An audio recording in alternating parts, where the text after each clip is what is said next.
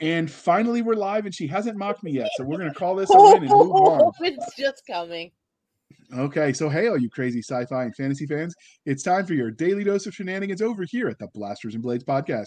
Just three nerdy veterans geeking out over our science fiction passions and fantastical fantasies. A place where magic is king, the sky is the limit, and space is the place, and even sometimes in alternate universes, Doc is sober. So without further ado, today is not that day, and we're going to... Yeah, in alternate universes, there's a sober you out there somewhere, like straight-laced and boring and, like, I don't know, plays Pinochle or something. Nah. Wait, is Pinochle really a thing? Am I remembering wrong? Pinochle is a thing, but even if I was boring and didn't drink, I'd still end up like Jay Boyce because she's amazing. We've interviewed her, so we will move on. She is the lady of many wigs. So Dakota Krout, can you introduce yourself to our listening and viewing audiences? Absolutely. Hi, I'm Dakota Krout. Okay. So he likes long watches on the beach, getting yelled at by his wife, and saying yes to her as every smart man should. An Excel sheet. He really loves the Excel sheets. And I understand he has a long-running affair, but his wife tolerates it because they're progressive like that. But he has a long-running affair with his Excel spreadsheet. Oh, yeah. There we go. And coffee. Well, coffee's acceptable, and that's not even an affair. That's just love. Okay. That's his life. Yeah.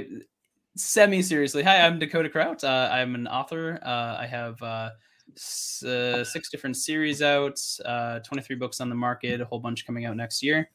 I am also the owner of Mountaindale Press, a small independent publishing company that focuses on GameLit, lit RPG, and cultivation stories. So those are the 3 genres that I publish in myself, which is why I focus on that with my company. I don't know how much more you want of that because I could talk about awards and accolades, but they don't really matter to me. So, well, I will say of the most important award of all is North Dakota University has a whole page about you. Like they're so proud of you. So you did good. Yeah, University of North Dakota. Yeah. So they probably also hit you up in the Alumni Association for like donations too. That's how that ordinarily works. So funny story. This is something that I don't often talk about. Is I actually interned at NASA JPL through the University of North Dakota. Cool. Yeah. So while I was in school still, like at that, I was working with NASA JPL on very minor projects, but still it was cool. And so I got to see some really cool things while I was at that school as well. Yep. Nice. Yep. When I was Googling you as the pre-show, like I do, stalking people, but that article came up prominent. So they really hit the SEOs for that to make sure that your name was linked to theirs. Yeah, it's good. It's good. It's a good university. It really is. I don't know anything about North Dakota other than it's north. It's cold and windy. They have a really great aerospace engineering program there. Above South as well. Huh? It's above South Dakota. Right? No, actually, I moved out of North Dakota because last time I was there, like the last winter that I lived there, it got to 70 below without wind chill. And negative. Yep, I saw a tree explode and I was like, I'm out. Like, because cold? Yeah, because it gets so cold that the sap expands too fast. I understand that this is theoretically possible as a chemist, but that it actually happened without man forcing it freaks me out a little bit. You can go and check it out on YouTube. It's a real thing. It happens all the time, which is weird. No. I like the South. I'm forged in fire. Not in the so how far south did you go to warm up? Kansas City, Kansas.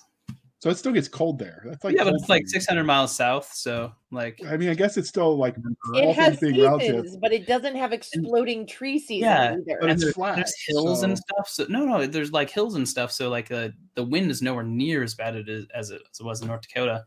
But I mean, and the windmills, they really chop up that air real well and slow it down some. That's nice. And that's where Toto's at. So and the Yellow Brick Road goes through there, I'm told. True story. All right. People will believe that. All right, let's go. All right. So the second part of the introduction, dear listener and viewer, is how we first found them. So as we hinted at earlier, this is another one of those round of episodes where Doc said, be there or else. And she scares me when she gets all mad. So we're here. So Doc, what bar did he find you or you find him at? Because I know most of your stories start this one time at LibertyCon bar. It was DragonCon, actually. DragonCon. Okay. But it was the bar, right?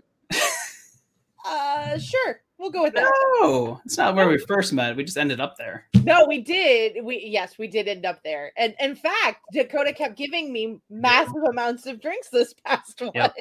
And I kept going, I have to work till midnight. I can't drink all of these. But you tried. I did. I gave it the good old army try. Never say I'm a quitter. That's right. You keep that up, we'll promote you again. We had a cool event, and the Fantasy Gather. No, so that one was that's where I think we met. But then I came and found you. I came and found you right away because I heard that the tracks were down so many panelists. Remember, I walked in with a horde of authors behind me, and I'm like, "Where do you need us? I'll send them this way. I'll send them this way. What do you got? What do you need? I got them all. Hey, come on." That was this year, but we've met before this year too, because we met in 19, I think. Yeah, we did, but briefly, super briefly. Very briefly, and then I had you on a virtual panel for Virtual Dragon Con in 2020 on Lit RPG, which is the genre we're covering tonight too. Awesome. Great genre. And then, but yeah, this time you were like, I brought you gifts of people. Here is slave labor. Use it as needed. I'm like, oh, thank God. Well, I heard you were down 100 people and like panels were about to start closing. And I was like, no. None of my panels were about to start closing because I was like, I got people on speed dial. There you go. We will have this. The show will continue, even if I have to get up there and be the panelist. Nice. So, because, I like it. That's how a majority vet track works in Dragon Con. Hey, but lots of booze, caffeine, and very hate. Wonderful, and your authors did come in handy, and they're great. And they were wonderful about going, okay, well, here's my cell phone. If you need me, let me know. So they were wonderful. And I think they all had a blast with what they did. Oh, absolutely. Like everyone was telling me how awesome everything was. I think Jay ended up on 18 hours of panels. Jay ended up on 18 hours of programming, and she only started with like 13. Nice. I think she started with 8. I thought she got 10 extra. She was in double. I don't know. Okay. So when the original schedule went out, she had like 8. By the time Dragon Con itself came around, she was already in the double digits. Nice. And then she picked up another like 5 hours after Dragon Con started. Nice. That's the way to go, man. Yeah. I mean, you got to get out there and hustle, and she's doing great. So cool. So let's see. So that's how we met. What else you got for me? Jay? All right, Doc, you got to ask her the most important religion questions. I've got my finger over the kick button. The religion questions, and I did pick these with a theme. Free Guy, Ready Player One, or Ender's Game? Ender's Game is a book. It's also a movie. No, I know it is. Well, we don't talk about that. Ender's Game is a book. Free Guy is a movie. Okay. What is Free Guy? I've never heard of this. So good. Oh Ryan my God. How have I seen something and you haven't? It's a pretty new movie. And it really, really, really well. It's a perfect look at our genre, like at my genre of GameLit and Lit RPG, which is, it's just the coolest thing. So like I went in with another author, James Hunter. We went and saw the movie. We walked out and we were like, oh my God, it's happening. Like they're getting into our genre and this is going to be amazing and people are going to love this. And so we've been just waiting for the call, but Ryan Reynolds is a very busy man. So it's going to take a while. Yes. But it was probably, I would say, the best movie I've seen that pulls on geek culture without being insulting. Yep. And it was a little bit insulting still, but in a mostly funny way. I mean, compared to the fact of like some of the stuff that I've seen, nothing. Oh, all I'm talking about is how that they had the server room accessible to anyone. And that's not how it works. That's just insulting. Like, that's not how that works at all. He starts chopping at servers and it's like, oh, this is the one that has everything. It's like, no, it's not. They all have. That's not how a server. That's how servers work.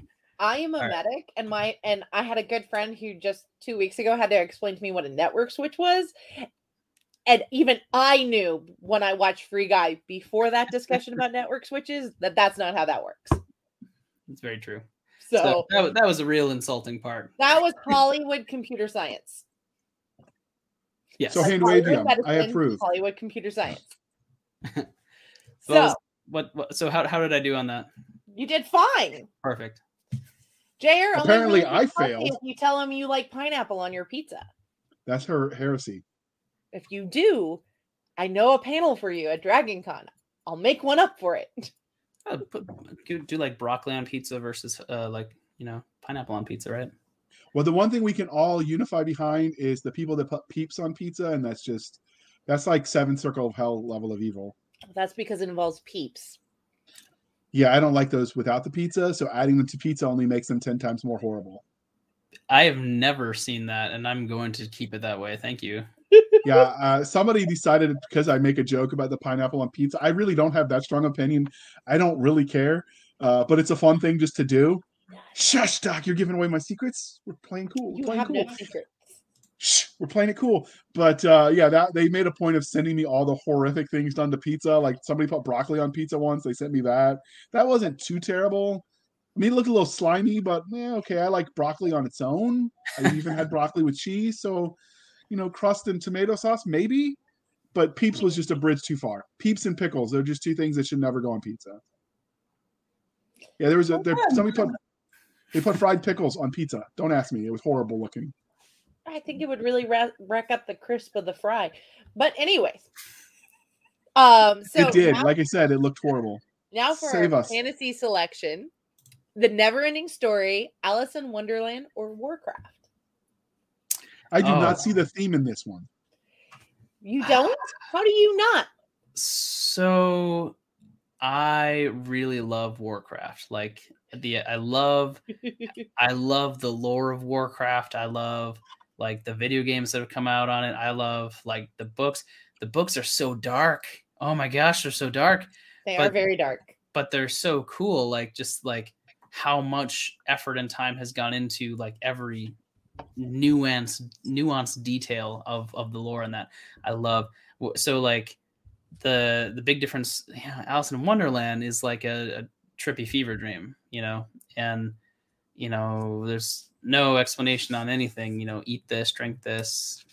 There's Cheshire Cat and all this other stuff going on, but I don't know, brothers. Like yeah, gotta go with the Warhammer. Okay, and by the way, for those who are wondering what the theme is, it's Portal Fantasy. Alice in Wonderland, the character gets sucked into another world, and there's a huge game element at points. And Neverending Story, if you keep following, there's an interaction even in the first movie between the reader and the characters in the book. And if you, I had a huge crush on Jonathan Brandis. I'll admit it in public. He's in some of the sequels, and in Neverending Story, yeah, the dragon, right? Yeah, he's a reader in like the second one. I'm kidding. Oh, okay. And he gets sucked into the book. Warcraft's a Portal Fantasy as well. These were all Portal Fantasies that also had some game in them. Totally. I like it. I picked it with the theme. JR was giving me shit in the side chat about there not being a theme, so. I just didn't see the theme, but I could see it now. That's because you don't know the properties as well as I do, apparently. Well, I mean, I saw the fantasy element, same general era they were produced with Alice in Wonderland, the movie, and the Neverending Story, but I wasn't seeing how Warhammer, which is very grimdark, fits into that. Warhammer is a different IP. Oh, I was totally going Warhammer. He did too.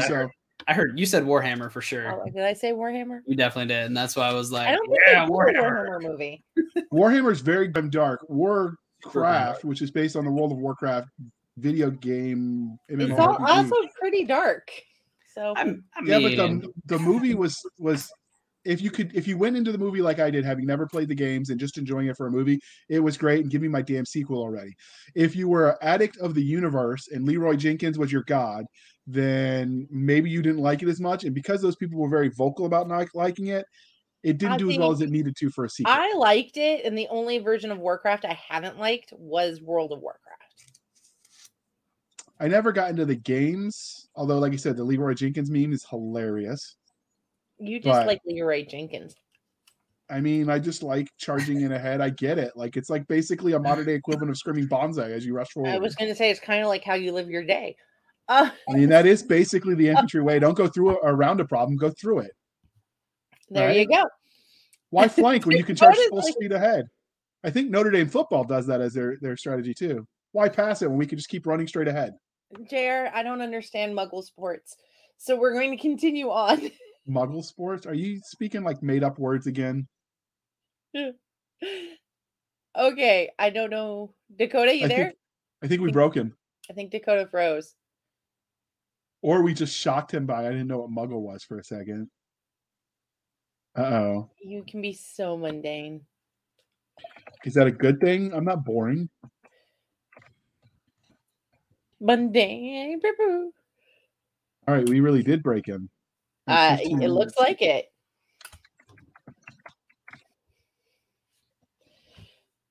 Uh-oh. Okay, right. I hope he's refreshing. So, so mundane is a term that stems out of the SEA, and it is typically for people who do not participate in the game, the SEA, or the geek culture. Okay, I thought it was a Harry Potter thing, and I've never read the books or No, watched Muggle is a Harry Potter term. No, the mundane I thought was from Harry Potter as well. No, it's not. That predates Harry Potter. That was concerning. It's okay. We thought we broke you by I didn't know what Muggle was, so she was just laughing at me. We might even leave that in because why not?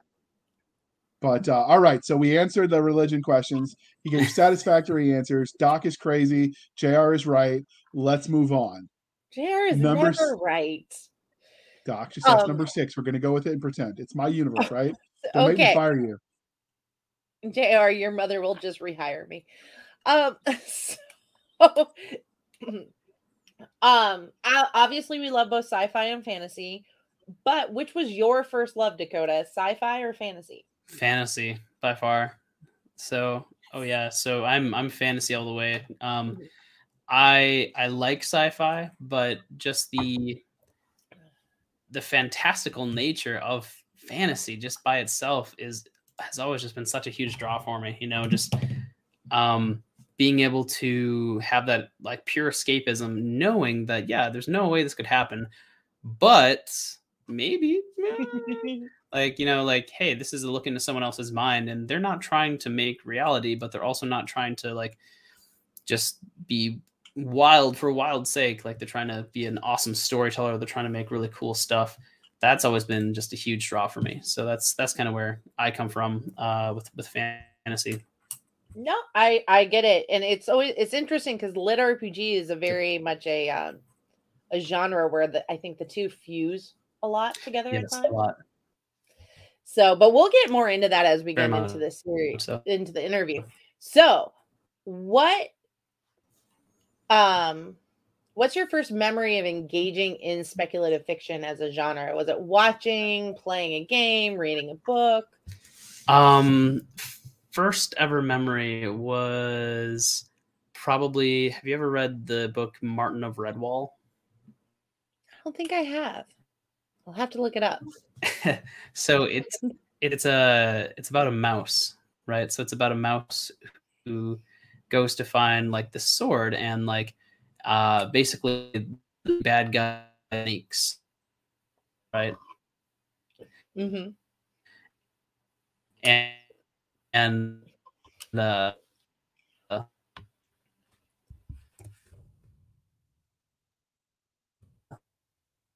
oh, he froze again. Okay, I was going to say, I thought my tech was lagging again. Nope. This is Dakota. All right, so let me tell you again while we wait for him to see if he refreshes real quick. Why I will never read J.K. Rowling. I think like that, people need to read. Oh, he's back. He's on Wabbits.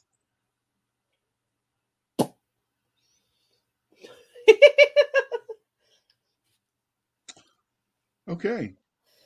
This is going to be an interesting week, isn't it, for podcasting? This is the second episode in a row where we've had the other guest have issues.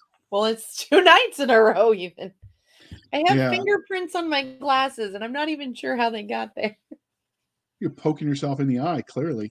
So she came, her first books came out where I was not the target age. I was kind of busy with army life and college and stuff.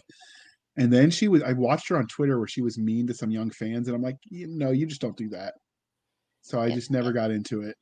And now all this, like, people our age are like, that seems like the only book they ever read. I'm like, dude, can you read another book? I promise you there are more of them out there. No. I read the final battle of Harry Potter, and I was home on leave from basic training with basically pneumonia over the Christmas holidays, and I didn't even remember finishing it. I can't decide if that's because I was just so sick. We'll go with that because we don't want to insult anybody, but I just was not her target demographic. Well, I think it was just, I felt like I remember the ending of the series because I remember calling, I have a friend who has seen it in each movie in theaters multiple times and in IMAX, and I remember going, and she goes, no, that's actually how the book ended. And I'm like, oh, and I guess I have read the final book.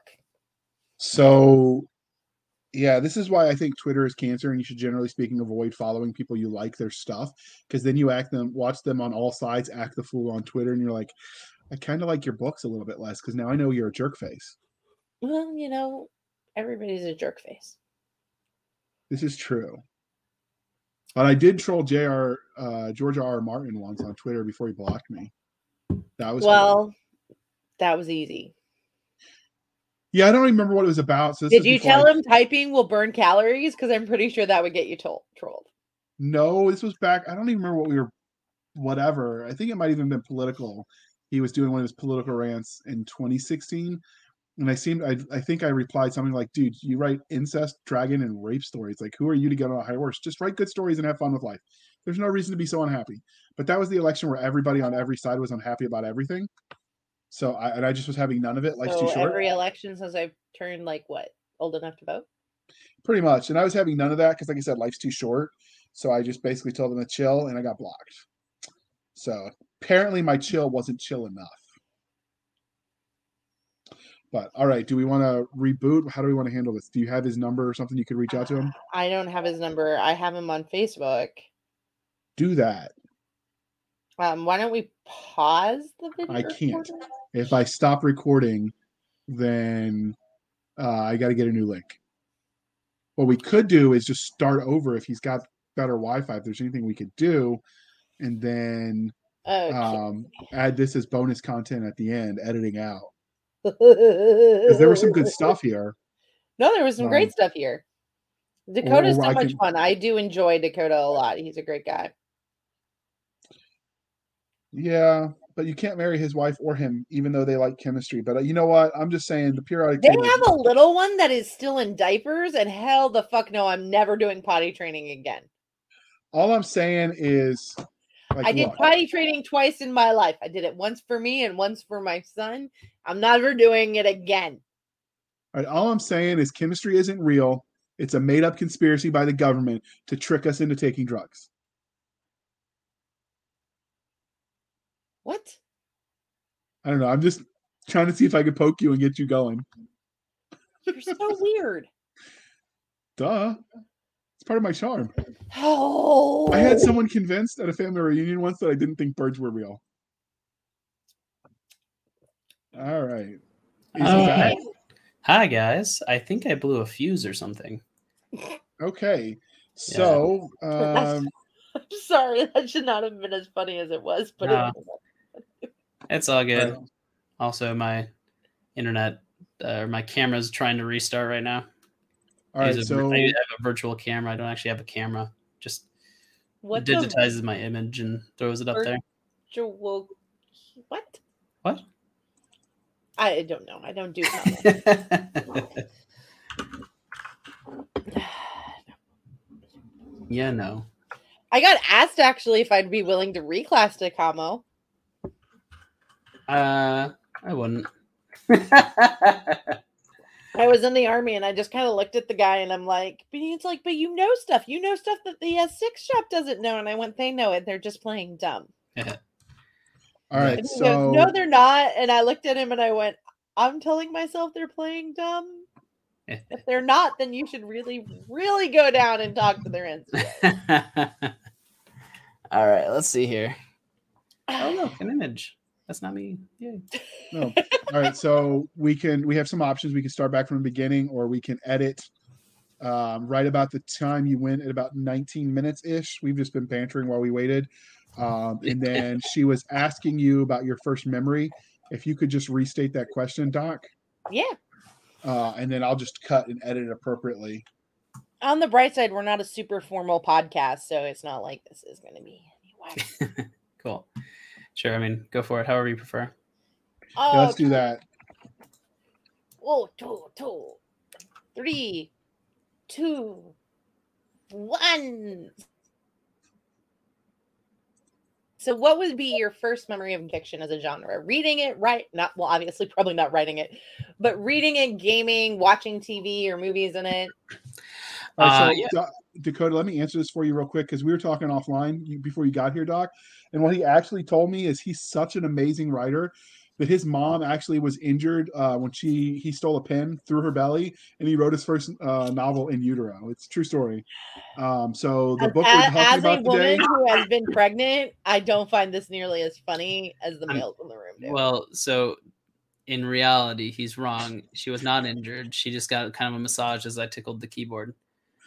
Yes! Nice comeback. Hey, I get an extra drink every time somebody tells JR he's wrong. Nice. Oh, Doc. That's why you had Jenny Blackstone on, isn't it? Just so she could do that. I think you set that up on purpose. All right. You're not wrong. All right. So let's move right along. What was your what is it about speculative fiction as a genre that you love so much? Honestly, it's the fact that everything can be reality. Like, so, who doesn't want, all right. So with speculative fiction, kind of in the genres that I write, it's always kind of progression fantasy, right? The idea behind it is that everyone can start from the same point. If everyone started from the same point, I, the character, because I'm, everyone just kind of, whoever the main character is, they try to see themselves as that person. I, the main character, would make the same smart decisions that this character is making, and I would go and I would succeed above everyone else, right? And that's kind of the thing. Like, even with the lowest and the worst starting points, you can go and reach the highest heights better, faster, stronger, right? Isn't progression fantasy just character development? No. No. So that's a whole different thing. So, oh yeah. So progression fantasy in terms of, especially in terms of lit RPG cultivation and GameLit, there's actual direct correlation from how you progress to how strong you are, right? Yes. Right. And I think in GameLit, the difference between character development and progression is much clearer. I think so. Yeah. Oh yeah. It's with like lit RPG and such, it's a hard magic system. So you, the reader, can see directly what the changes are, how they happen, why they happen, and like down to the 100th decimal in some cases, not the 100, but down to the 100s position, right? And for myself, I usually try to keep the math and stuff pretty light, but still show that it matters, because it does throughout my whole system. I have my dice that I use every day. I have various like sequences and cards that I use to determine scenes and like what things happen, stuff like that. Like, it's all laid out and arrayed in front of me. But all of it is explained to the reader, so why those choices are made, right? So it's a really fun way of doing things, and it really follows along with like Brandon Sanderson's. He has these really great things that are like, he tried to codify the laws of magic, right? Mm-hmm. And it falls right in there, like the ability of the author to use the magic system in a way that affects the story positively is directly related to the reader's understanding of that, right? Yeah. And so I really took that to heart, and that's kind of how the genre is. So it's really good stuff. I do enjoy the genre a lot more than when I first discovered the genre. Sure. Which was in an email, and I went, "Is this really a thing?" Because we found editors, or no. It was because I got an email, and it was like, "I do this," and I'm like, "Monkey say what?" Or I was just looking at this email, and I called my friend, and I went, "Is this a thing?" Mm-hmm. And it will be. It will be mainstream. I believe it. I think having Free Guy really helped make it more mainstream. Absolutely. But this was also like several years, and my idea, and I was not really in tune with the subgenre concept at the time either. So I was like, okay. So well, I'm glad you got better at that, Saskia. Yeah. Well, I will take direction and feedback, and I will go and learn. Say that one more time. I don't know that I believe that. Oh, I'll take direction and feedback, but not from you, JR. See, I keep wanting to call him Junior. That's not how this relationship works. That's not what JR stands for, but I mean, we can go with that if it makes you feel better. I just see Junior Hanley. I'm like, all right. Yes! All right, you're all fired. All right. He's coming back again. I tell you, man. All right. You're all fired. Doc, ask the next question before I boot you all off my show. You won't boot us. It's not your show. What is it that you love about the speculative fiction genre? He answered that one. Just did that one. Already answered that one. I love everything about it. So, how did your love of it though transition you into writing stories in it, particularly lit RPG? So I have a background so I have a degree in computer science. I did really intensive IT work with the military for 8 years, so the Army specifically, and so I have a background with a certain way of thinking, right? And combining that with fantasy, which was my first true love in reading, is fantasy. Combining that with kind of more logical thinking was a really natural step for me, right? And so making it, I put out my first book in 2016, which is only 5 years after becoming a self-published author was really a feasible concept thanks to Amazon. Like that started in 2011, right? It's been 10 years since that has existed, right? And I was there in the first 5 years of it, and it's just going up from here, right? It's an entirely new thing. And even 10 years in, it's still like no one knows what's going on. And so just trying to hold on and run with it is something that's super cool and super fun. Yeah. All right. So many authors let their own real life experiences influence the way they tell stories. So were there any moments that you think shaped you in the way you tell a tale? Oh yeah. So there's one really defining moment, and it's really out of character for me. So one of when I was first writing, I was in college at the same time, going to University of North Dakota, and I had written the vast majority of my first book, and I got to a point where I'm like, hey, I'm about ready to publish this, but is it good enough, right? Is it good enough to publish it, even if it's just self-published? And so I made like a terrible mistake, and I took a creative writing course. I know. See, it's things that like this that people don't tell you ahead of time. So I took that course, and this was. I only know of 2 authors who studied creative writing academically who were actually good to read that I know of. It's rarer than unicorn truffles. So Yes. I don't know where that came from, but there it is. No, so I took that course, and myself and the professor did not see eye to eye. And this was me fresh out of, being pretty much active in the Army at that time.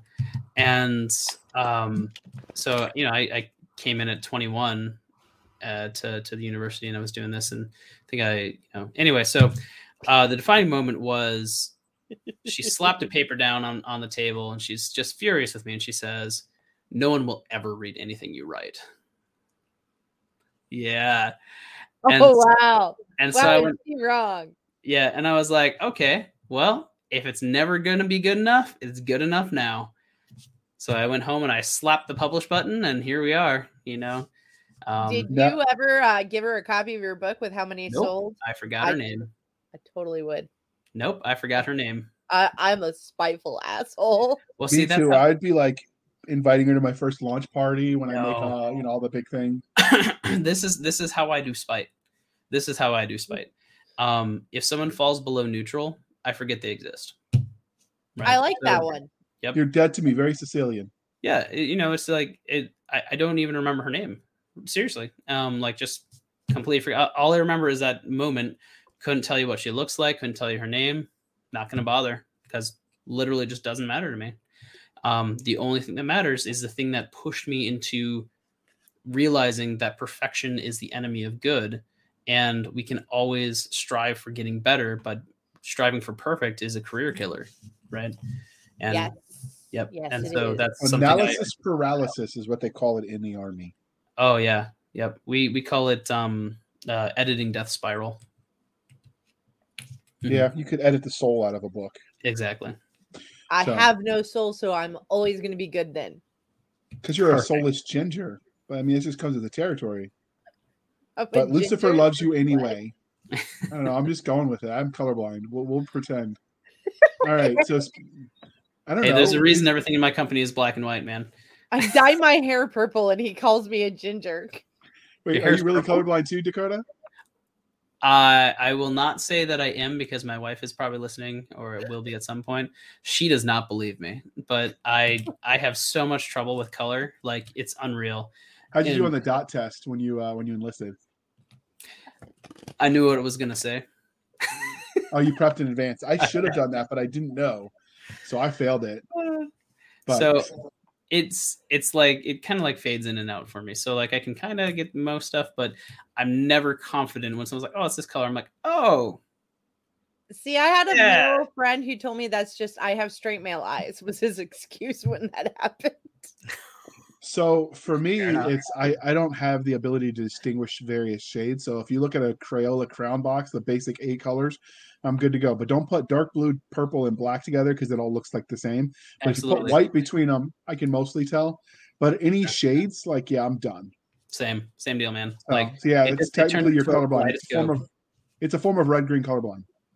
Nice, good. So and laugh violently. But the guy that did the enlistment physical at the Richmond MEPS knew my grandpa. So suddenly the weight was where it was supposed to be, even though it wasn't. And the colorblindness test, suddenly I could see color, and I had all the MOSs open to me. So when I was finally out processing the first time after my first deployment, they're like, "Huh, you're colorblindness." And I'm like, "Did I just get a disability? Send me to the VA." And they're like, "No, that's not how that works." I tried. But speaking of military service, so your bio, and you've talked about a little bit, you were in the U.S. Army. So we ask all of our authors who are also military veterans this question, but how do you feel like your time in uniform affects the stories you tell? Oh, man. So it does, like even if it's just in the writing of it, like I sit down and I work until the job is done. You know what I mean? Like, and I had to set limits on what I can write a day, or else I'll sit there and just keep working until it's done so I can go do other things. Right. So like, oh, man, like I go to 5,000 words a day when I'm writing. Right. And then I'm like, okay, maybe a little bit more. And then all of a sudden it's like 6,000, 8,000 words in. And I'm like, no, I need to stop.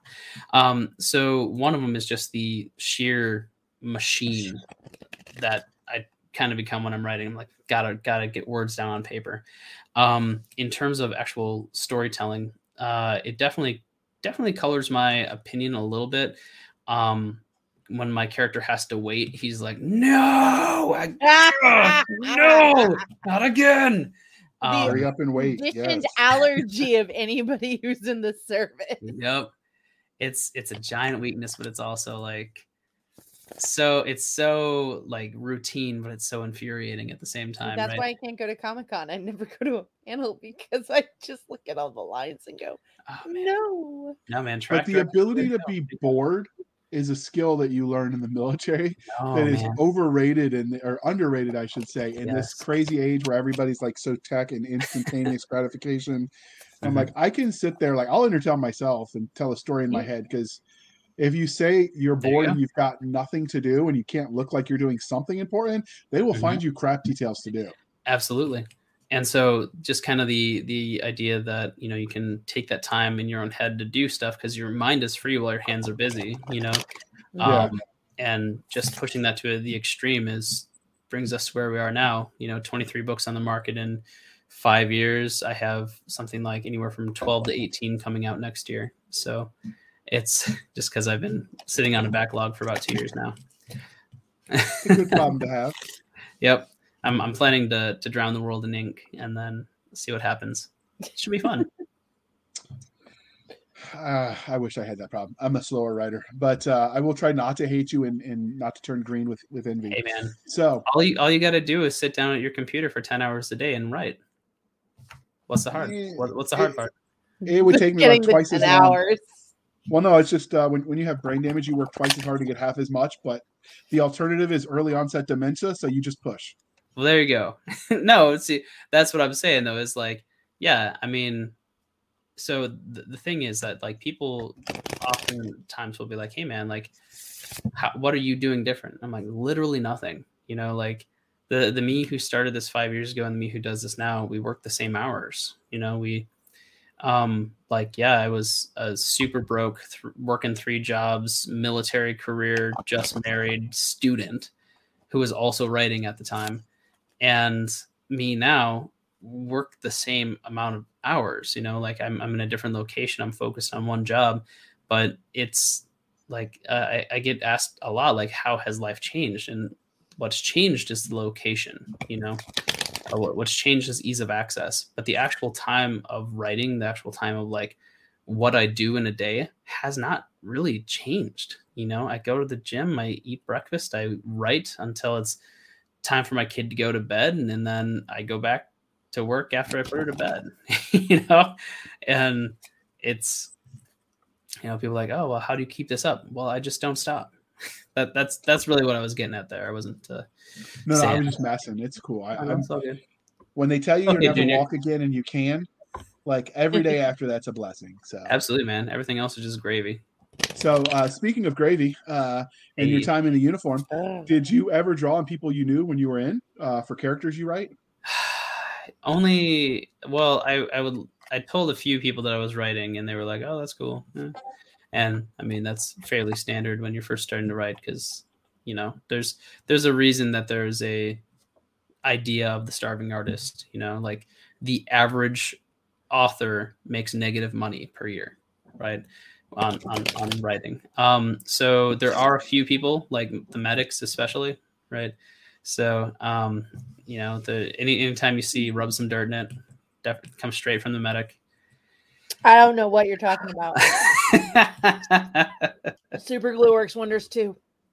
I actually use super glue a lot, like when I had like blisters and stuff, and I probably shouldn't have.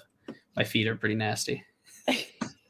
Yeah, I had I ended up running into the medic that set so I dislocated my shoulder in a firefight. I got slammed into the butterfly handles on a 50 cal in the turret. Jeez. And I went to the medic afterwards.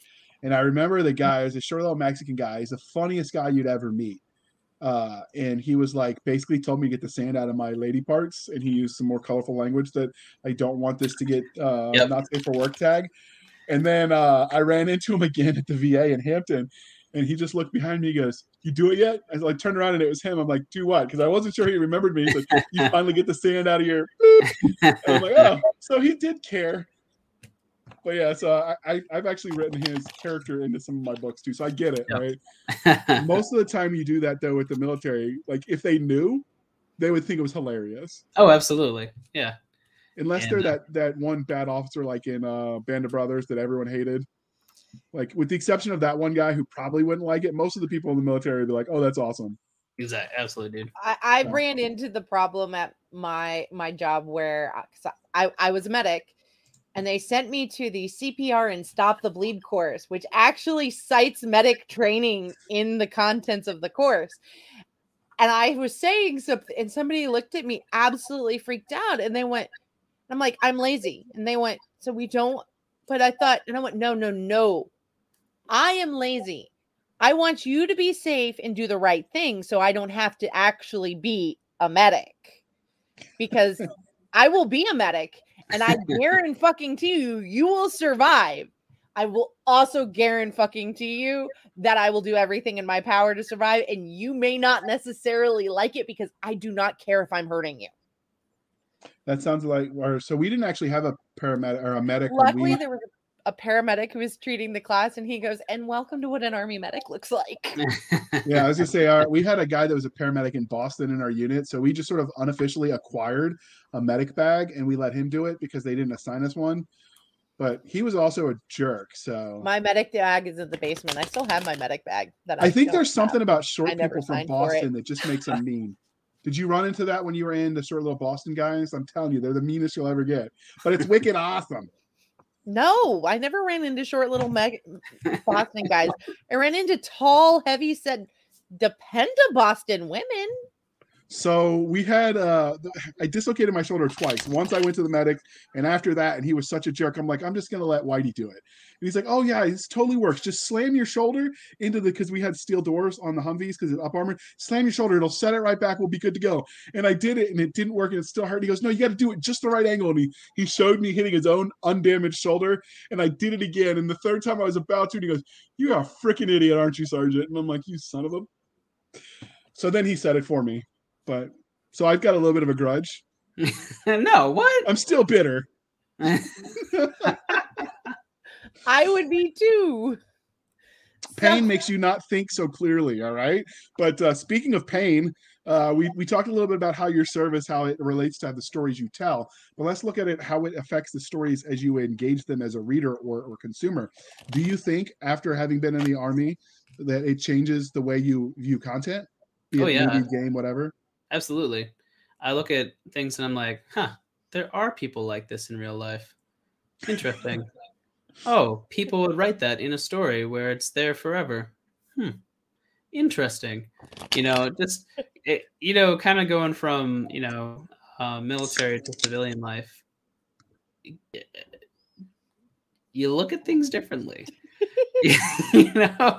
and the things that a lot of people get annoyed about, that people get uptight about, it's like, hey, I'm not getting shot at, man. Like, yeah, this is glorious. Like, I'm super happy with not getting shot at. So you just have your little temper tantrum over there and I'll be happy over here, And so really that's colored a lot of how I just do life, not just content, but yes, also content.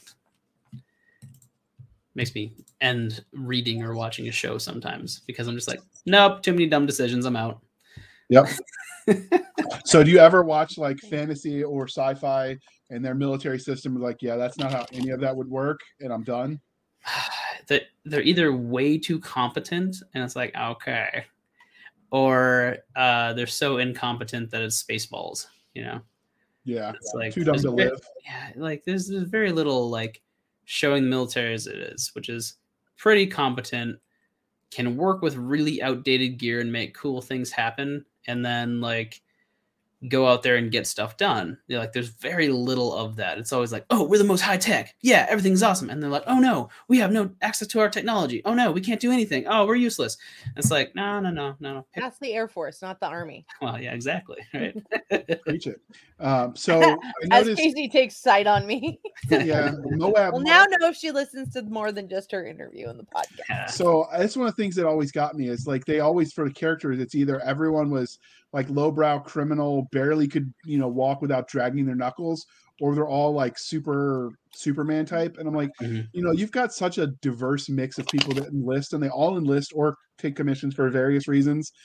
And it's like you don't see any of that for people that didn't serve. Like sometimes the people in the military, they're the criminal element that you probably wouldn't want to date your daughter, but you'd certainly want them to protect her should the bad guys come knocking at the door. When they started, the Kindler Gentler Army and forcing out all the people that were the bar fighters and the heavy drinkers and the 12th marriage and 15th DUI, like, yeah, that's, the kind of people you probably don't want in a peacetime army, but I'd take any one of them in a firefight over Joe Blow in the back who can get a perfect PT score, but pisses his pants when someone frowns at him, I absolutely know. And you don't see any of that. Like, I actually deployed with a guy who's an E7 when we deployed. He was probably one of the last people from West Virginia that got the go to war or go to jail speech from a judge. So, and you never see any of that diversity of experiences. And Doc's trying not to choke laughing. So if you pay extra, I promise you she'll let you read the side chat where she's mocking me and everybody else. I don't know. Do we have that feature? You know what? If they throw enough money at us, I'll find the feature. Oh no. Uh-oh. Well, we've got friends. I understand the guy that does the tech for Dragon Con. And I think if he's got like 100 people that come every year, he probably learned a thing or two. Yeah, he also. Yeah, no, we'll leave that alone. What was 102 this year? Did you increase your size on the convention? JR, your ability to understand scientific notation and read scientific notation is very bad. Look, all I know is if I invert the polarity and turn around the dilithium crystal, everything works. No. That hurt a little bit inside. Why would you invert it? No, you just never mind. Forget it. If it's good enough for Jordan the Forge, it's good enough for me. All right, Doc, ask him the fandom questions. Ask him the fandom questions. I will. So, transitioning away from JR's retardedness of science and going into everything fandom, have you had any cool fan art or somebody cosplay one of your characters yet? Yes, both of those actually. So awesome. Yeah, I have. Well, I get really cool fan art. So I really love sending boxes of books to schools, right? So like English teachers, whatever it is, librarians, whoever does their reading programs and such. And every once in a while, I'll get like a little stack of like art or really cool like book reports. Right? So they'll do like a book report. Now, what age schools do you send them to? So depends on the series. So this particular one was Divine Dungeon, and that was sent to like it was sent to a high school, but it got grabbed by like I think 8th grade teacher it was, and she was just yeah, and so I got a bunch of art back and a bunch of like cool stuff like that. But I can't post them anywhere because like I don't have their permission or their parents. I can't wait for my son to be old enough that his school actually wants the book that I could give them. Right. Because he's in elementary school and they're like, this is like a junior high book. And I'm like, I don't. Other than that, I have one character in the Completionist Chronicles. So a follow-up to Ritualist, like we were talking about, that's super easy to cosplay. His name is Jackson, right? And Jackson has this spell that allows him to turn his hands into T-Rex heads, right? And so I've had people show up even at Dragon Con already, just have the dinosaur heads, and they walk in, they're like, guess who I am? I'm like, you're Jackson. Yeah. That's awesome. Yeah, super easy cosplay, But that's fun. Easy so cosplays really are still fun. Absolutely. Yeah. And then I have a bunch of people who said they're going to be posting pictures on my Facebook because they're going trick-or-treating as my characters. So nice. Yeah. So that'll be pretty neat. Nice. Oh. I will admit, I had somebody ask me recently if I was going to go trick-or-treating with my son in a cosplay and in a costume, and I went, yes. Absolutely. There you go. And they went, of what? And I named some character from a series, and they went, doesn't that character just wear normal clothes? And I went, yes. There you go. Like, I got him a Halloween costume. And I remembered to buy the Halloween candy. What more do you want? I go with the Wendy Adams approach. I just tell everyone I'm a serial killer because they look just like everybody else. I thought that's because you might be. You do live in the basement and you don't have a face. This is true. And I do collect spare body parts. Wait, what? Did I say that quiet part out loud? Oh, man. People wonder what we are up to, and Now we know why I won't give them normal answers. So has anyone asked for your autograph away from a convention or even at a convention or a book signing? Oh yeah. Which is pretty cool. I've signed all sorts of things. Like I had one dude who did his his Kindle, like it was like a really high-end Kindle. I forget exactly the name of it, but it was like a brand new model Kindle, and he handed me a permanent marker and had me sign the back of it. And I was like, oh my God. Yeah. I know somebody who's done that with theirs, and they've kept each and every model. Mm-hmm. That's pretty, I mean, it's cool, but it's also like, this is a very expensive thing for me to be signing. Okay. A really cool one. I was on my way to Canada, and just because I was going to write with another author, and on the flight, the guy sitting next to me kept looking at me weird. I'm like, hey, how's it going? He's like, I see your Mountaindale thing. Are you Dakota Krout? And I was like, oh my God, I've made it. I have arrived. Like the Canadians know who I am, you know? Actually, he was just a process server, and they were suing you. But you know, yeah, right. that would be my luck. Cool. That's why I'm joking. Nice. Well, he snapped photos with me and sent, like, as soon as we were landing, he was sending stuff to his family, and that was really neat. So that was pretty cool.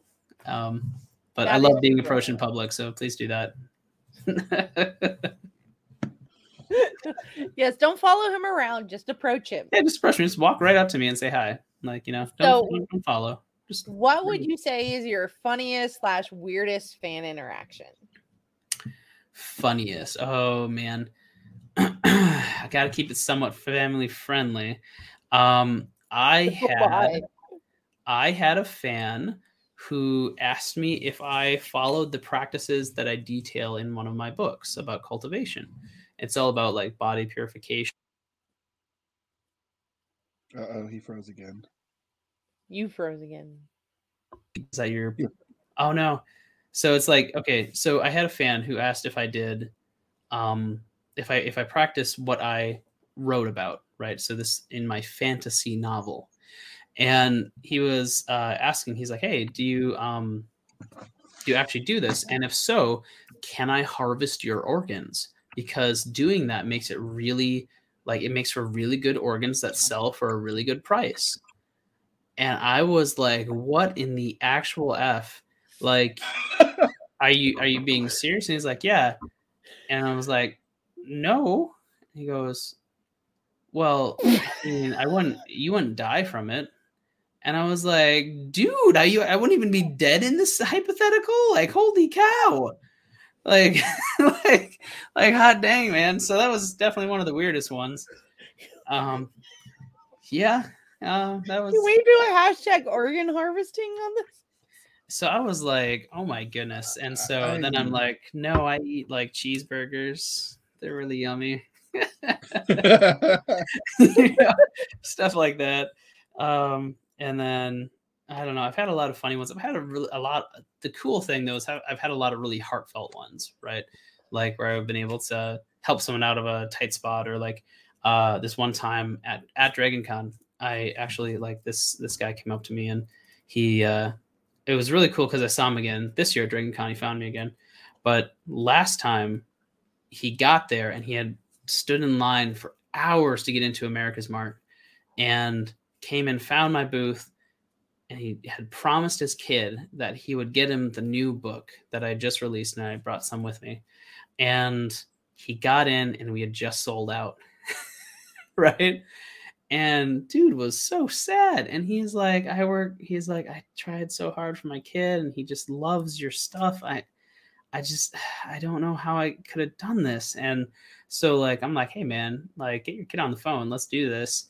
So he called his son, and we, like, I chatted with him, and I was like, hey man, just so you know, your dad is amazing. He's awesome. He worked so hard to get in here, but like, it was not at all his fault. I'm going to get his address. I'm going to send you every book I've written. Right. Oh yeah, exactly. And then, so me and his dad had a big hug, and like manly fist bump after that. And then, and then now, like, I hope to see him every single year, and his kid at DragonCon. Right. And then because every time I see him, I'm like, dude. And so, yeah, it's pretty cool stuff. Like when you can do stuff like that, it's just so super, super neat.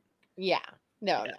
And kids are anything that encourage readers. Mm-hmm. My kid just ended up with his took his grounded, and my mom was like, why did you let him pick his mandatory reading book? And I'm like, because I still want him to like reading, even if he's grounded.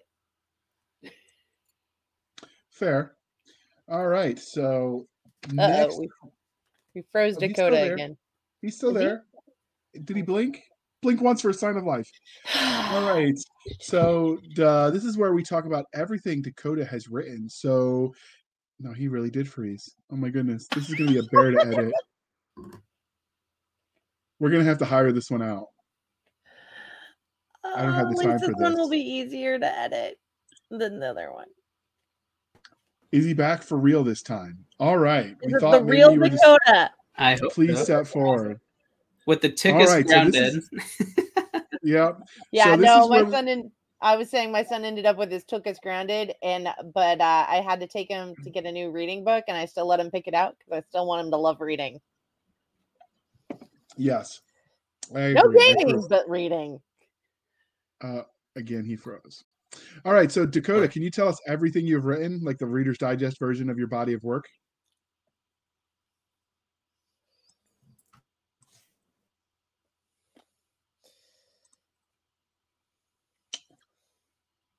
All right, I'm here. Can you not hear me? No, you froze again. Maybe Kansas City has worse Wi-Fi than the rural sticks of North Carolina. I mean, Kansas, hello? No, I don't know what's going on. Toto. I don't know. I know they like flatten witches with houses there.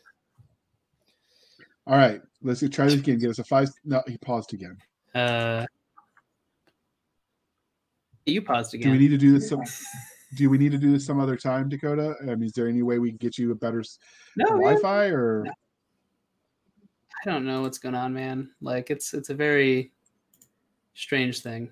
So I don't know. Yeah, I have Google Fiber too, right? I should have no connectivity issues ever, right?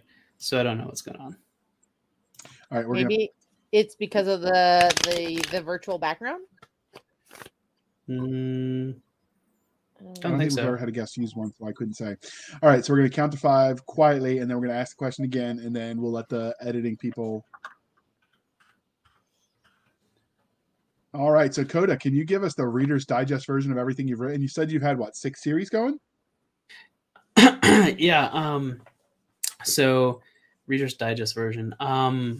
That's a good question. So the first book I ever wrote was Divine Dungeon, and so that series is focused on a place, so a dungeon, like in video games, trying to lure in adventurers with promises of loot and power and cool items and like rapid growth and all this other stuff, all the while it's trying to eat them, right?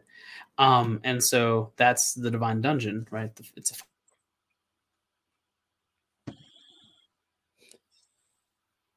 a book.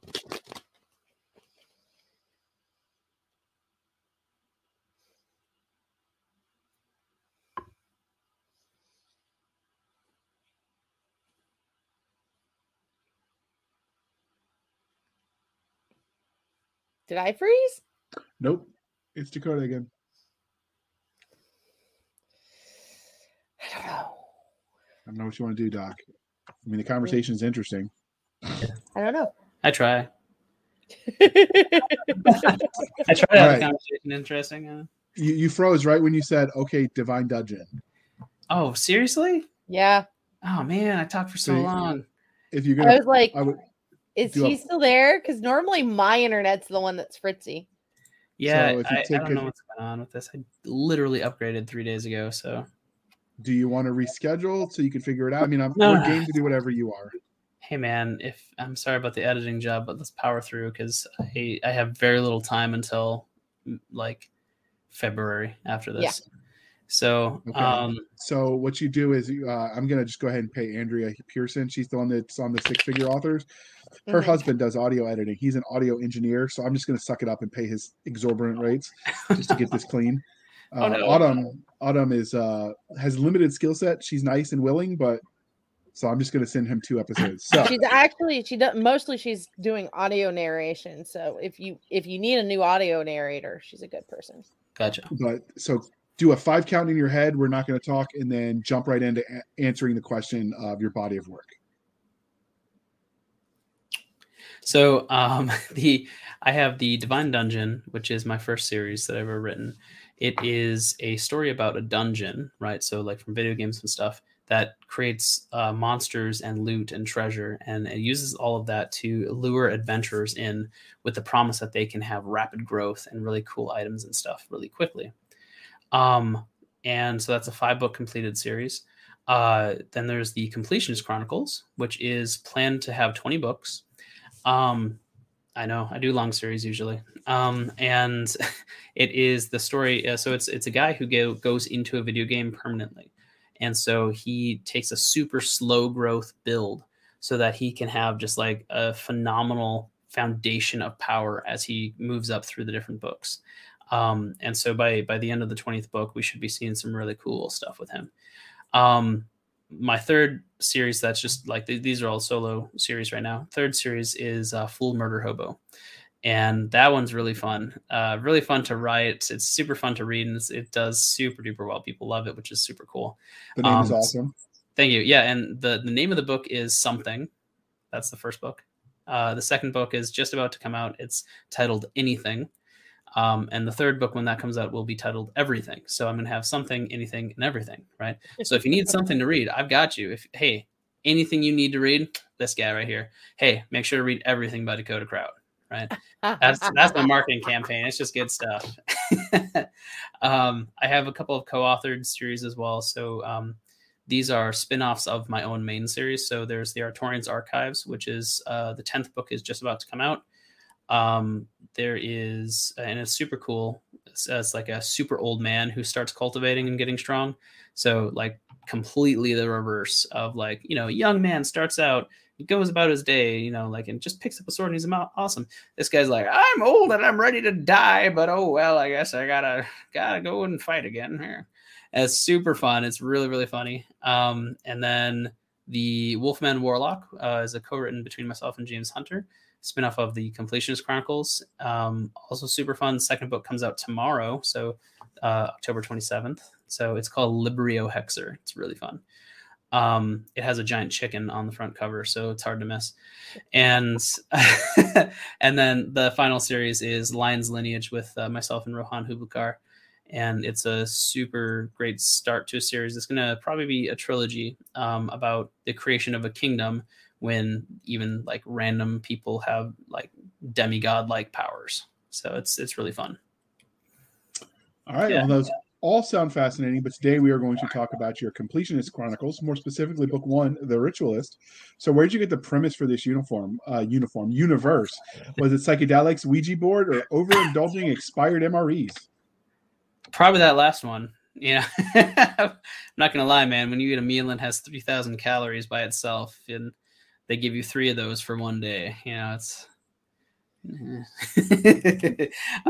so this one was just it was a study of the genre, really. So when I was first writing this series, I took the time to read everything that was out in the genre at the time, and I could do it at that point.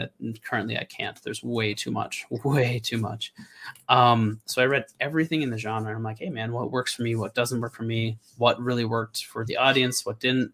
And then I took all that plus my current knowledge as a D&D game master, dungeon master, and turn that into a really cool book about Joe going through the world and just trying to create a phenomenal power for himself, but just really getting slapped down really hard the whole time because he doesn't have a quick growth character, so he is just so much weaker than the other characters at the start. And so it just made for a super fun series, and I'm gonna continue writing it probably for another 5 years just to get to that 20th book, and then we'll see where it goes from there. Okay, so what system of Dungeons and Dragons do you play? 3.5. Okay. Oh yeah. That's where So most of the good ones are. Yeah, it's true. Like I That's love the- 2E. I love 2, but 5E is just not my jam. Don't I worry, didn't they'll make really it like all worse in 5e much. 6.0. Yeah, And I'm sure. 4 kind of. Yeah, we're just gonna leave that with the pukey face. All right, so this is the section where we talk about the book cover. So can you tell us the story of this epic piece of artwork? Sure, man. So this is Joe. And so this is the audiobook cover, so it has a little bit less definition than the standard one. So what's going on in this photo is he just got a perk that is as much of a bane as it is a boon. So on his forehead, he has a third glowing eye right there, right? Kind of the all-seeing eye of Horus, right? And so he is under attack by this massive army, and like he's trying to defend this stronghold because his whole system is geared around the buildings and stuff that he can make and stuff like that, stuff that he can create out of rituals, right? And if they take that down, he'll be put back to a terrible spot. And so this is him striding out using a bonus that he just got where whenever he's attacked, it kind of reflects a little bit of damage. So what actually happens is that a kind of a shadow clone of himself appears in front of whoever attacked him and just slaps him across the face. So this is him activating a gigantic ritual that it labels him as a ruthless person as he steps out into combat. And so it's a super fun book. Yep. Yep. Most of my spells in combat are slightly pun based, but it's a thing. JR.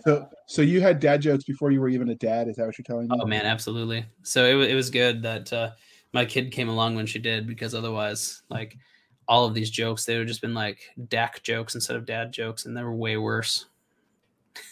Dak jokes is not one I've heard before. Well, Dakota, DAK, Dak jokes. Oh, okay. Ah! All right, I can dig it. It is a glorious cover. I'm assuming. It's a dad joke in and of itself. A lot of the details are lost to my colorblind backside, so okay. We're going to pretend it's glorious. But let's talk about the book itself. So what would your 30-second elevator pitch be for Ruthless? For Ruthless. Or not Ruthless. Is that the right cover? Ritualist. Well, we put up Ruthless. We were going to talk about Ritualist. Oops, I showed you the wrong cover. Oops. Hey, it's cool. It's a great cover. I mean, he still knows his book covers. So. Yeah, absolutely. So, I mean, that was the 5th book in the series, so I was a little surprised that one went up, but that's cool. I'm not gonna say Google no. did not like you. I typed in. Been getting a lot of sleep late. That's okay. Yeah. I get it. We get the Rona running through the family. It's okay. We'll figure it out. Huh. All right, let me pull the right one up. But what was the 30-second elevator pitch be? Sure. So 30-second elevator pitch. Basically is the question that everyone wants to know is, if I were to be put into a new place, a new world, and have any option available to me, the same options that everyone else has, would I be as intelligent as I think I am? Would I succeed in the way that I believe I would if everyone were at 0, right? And what would it take to gain that power, right? What would it take to walk the long path, the hard path to becoming really, truly powerful instead of strong? And so with Ritualist, he in this first book, he starts walking that path of power in pursuit of power and true, really becoming the most powerful wizard in the world, right? And seeing as this is a game world and that other people have been here for thousands of years, it's a very difficult path. So with Ritualist, like as you can see in the cover here, so that was my elevator pitch, and now I'm kind of moving back into what's going on. In this, it kind of introduces the enemies that he's facing, which are wolfmen, as you can kind of see tucked up in the left corner there. And they're, what he's trying to do is save the human kingdom, even if they don't want to be saved. And so he's performing what is considered taboo magic, which is ritual magic, right?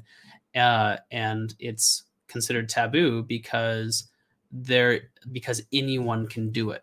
And so the mages college is very unhappy that there is a loose ritualist. And so the story here is actually man versus.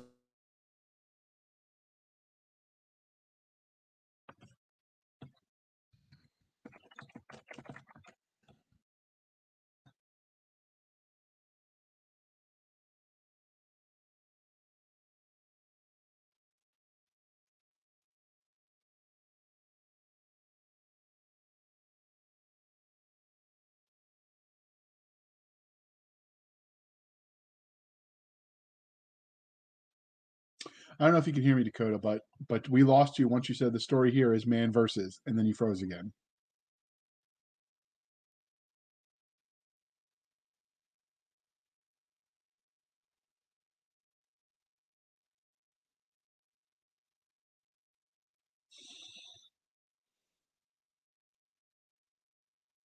What were those cards, Doc?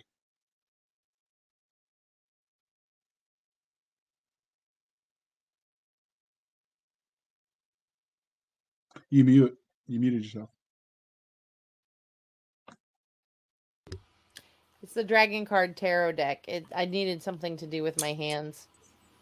Yeah, I heard you shuffling. It's cool. Welcome back, Dakota. We lost you at man versus. So he's talking about ritual magic and why that wasn't popular. Talk for so long because everyone was moving on my end. So sorry. Bad. We've never had this happen. No, it's fine.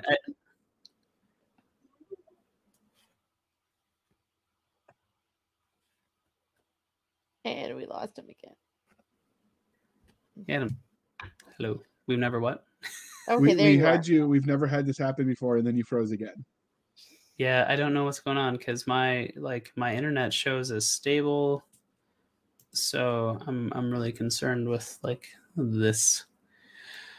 Okay, would you like me to continue?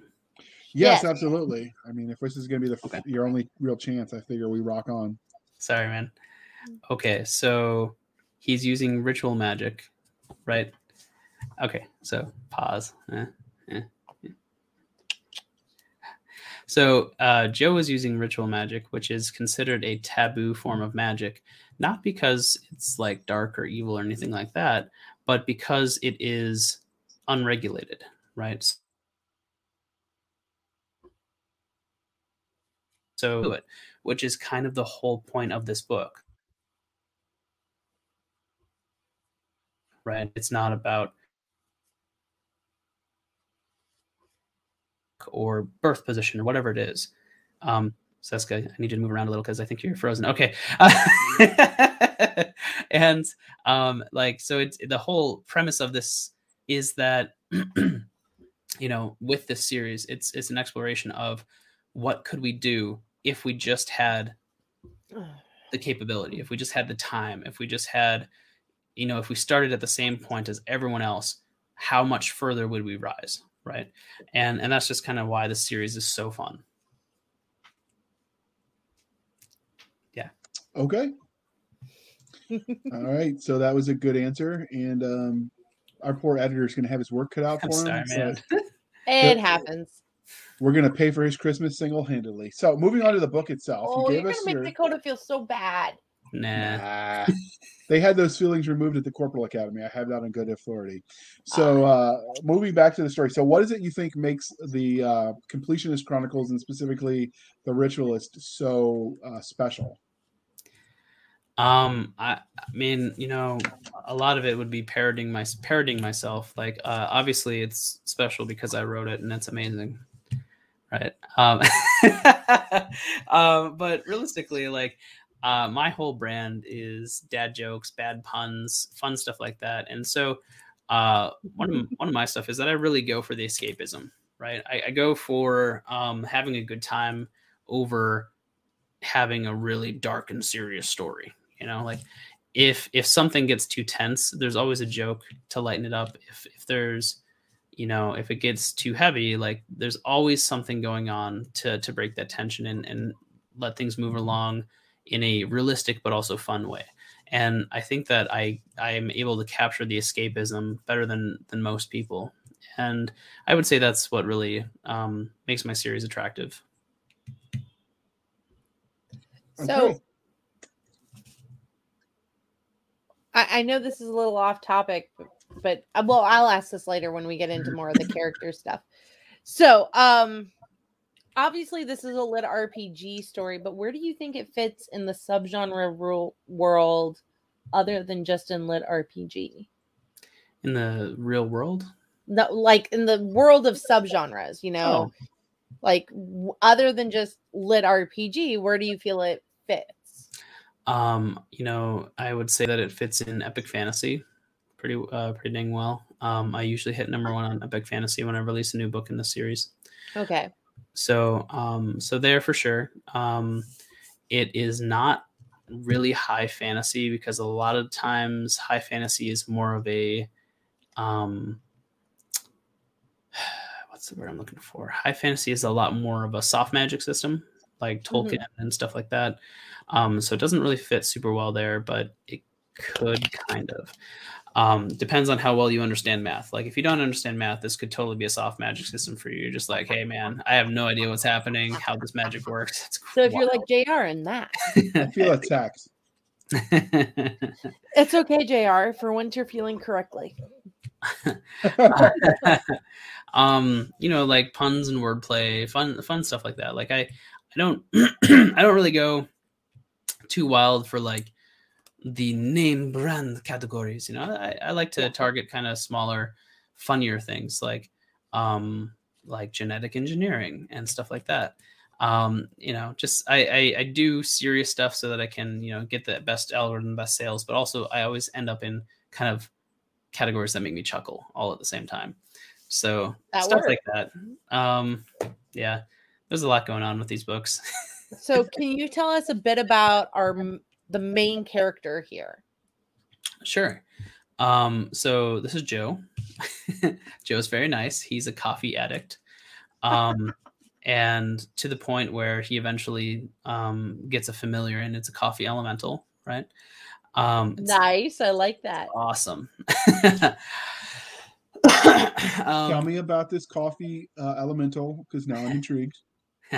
Well, now imagine a creature that lives in a coffee stain on your sleeve and can pop out at any time and inject caffeine directly into your bloodstream.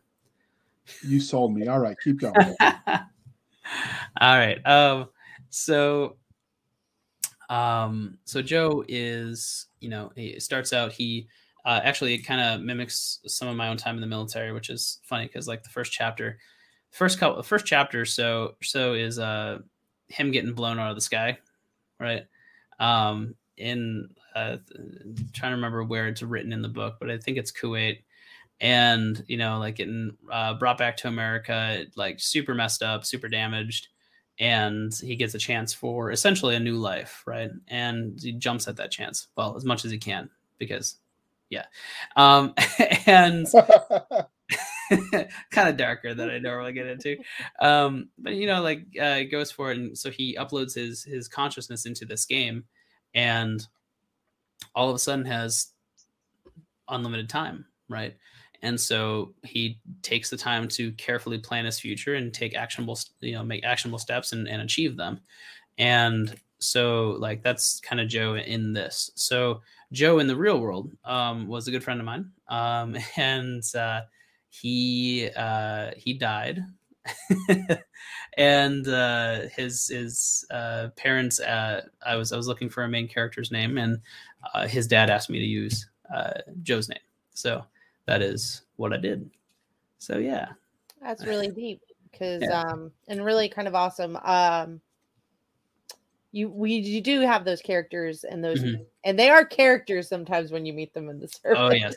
yes. You just stick with you for forever. Right. So and that's really awesome that he's Mhm. getting in second life literally in your books. Yeah, I'm a firm believer that nobody's really dead as long as we keep their memory alive. sure. So I really think that's kind of a cool way to. I mean, this guy's eternal now because this Mhm. book will exist in digital ether space. Yeah, that's good stuff. So I guess when we asked the question about if the characters knew that you were the one putting them through the paces, this guy would give you a hug. I'd hope so. Some of the stuff that he has to run into, man, like there's a whole section on like spiders that have their legs replaced with hypodermic needles that drop down. What the fuck, dude? So, because what I was trying to do is I was trying to I'm find. going to have that in my dreams tonight. You know Right. that, right? Yeah. So now here's the other thing, though. The way they actually kill people is like because they're dungeon monsters, right? They drop down and they like grab on and they paralyze whoever they grab, and then 3 or 4 of them will then zip back up on their strings and they'll chuck the person into the sky, and then they actually die from fall damage, right? You're the kind of dungeon master players cuss at after you kill their favorite character. Yeah. So that particular scene was I was exploring phobias because, like one of the characters broke a big taboo in game, and then it created an instant dungeon as like the karma immediately shifted and threw them into like the worst thing that their mind could imagine. So I'm pretty sure that character might be related to my mother. ha. We won't tell her you said that. You can tell her she said that. Sure. She doesn't listen to any of the podcasts. Oh, and by the way, the taboo thing that they broke, the taboo in that instance was they promised a reward for a quest if he could complete it, and then he completed the quest and they couldn't pay up, and so the game immediately punished them. I mean, I can appreciate that actually. Yep. So. Yep. All right, Doc, keep this going before he freezes again. I know, right? Since he is Mr. Freeze tonight. So are there any super secondary characters you want to talk to us about tonight? Sure. Yeah, I have a lot of really cool secondary characters in Completionist Chronicles. Part of it is because I can, bring in stuff from like the real world and kind of fuse our imagination and stuff that's going on in real life. But I have one guy. So one of my favorite characters is Jackson, and I mentioned him earlier with the T-Rex head hands. So he is a caricature of my brother-in-law, who is the most calm and stoic one-level dude I've ever met in my life. He's a chiropractor and a acupuncturist, right? There is something about chiropractors. I think they make them become calm. When you have someone's life in your hand like that at all times, I think you're just like, you know what? It's fine. I could kill you. It's cool. Yeah, that would probably be why there's so few chiropractors I'm willing to see. Yeah, well, that's why they're so calm, is they have to be. Like, if they can't work angry, Or they just get their anger out by torturing people. Like, let me bend you this pretzel way. I'm pretty sure that's how my NCOs dealt with their anger. It's really good. It's a very healthy thing for your body, so I highly recommend it.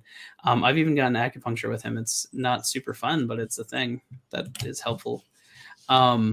So anyway, so I took this super calm, relaxed dude, and I just made him a super caricature of that. And so he's like, "Oh, hello, my name is Jackson, and I'm wonderful. Oh, also, oh yeah." So like he's just like super out there, right?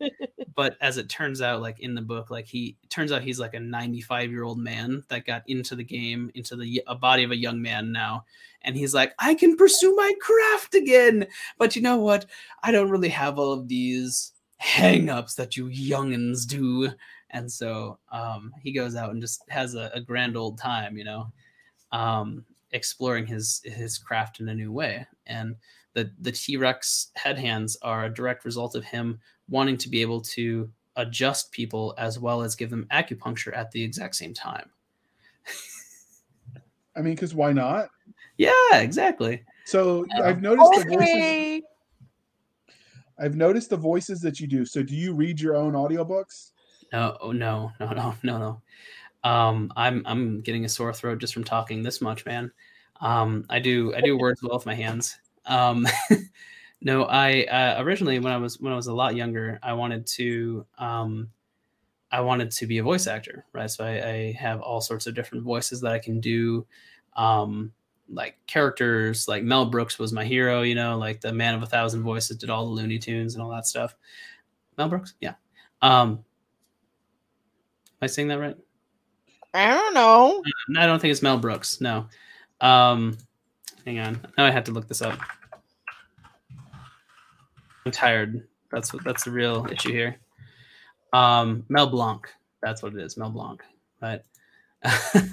So so he did 60 years of stuff. So he was Bugs Bunny. He was like all these guys, right? And so like just being able to do all that stuff was always super fun.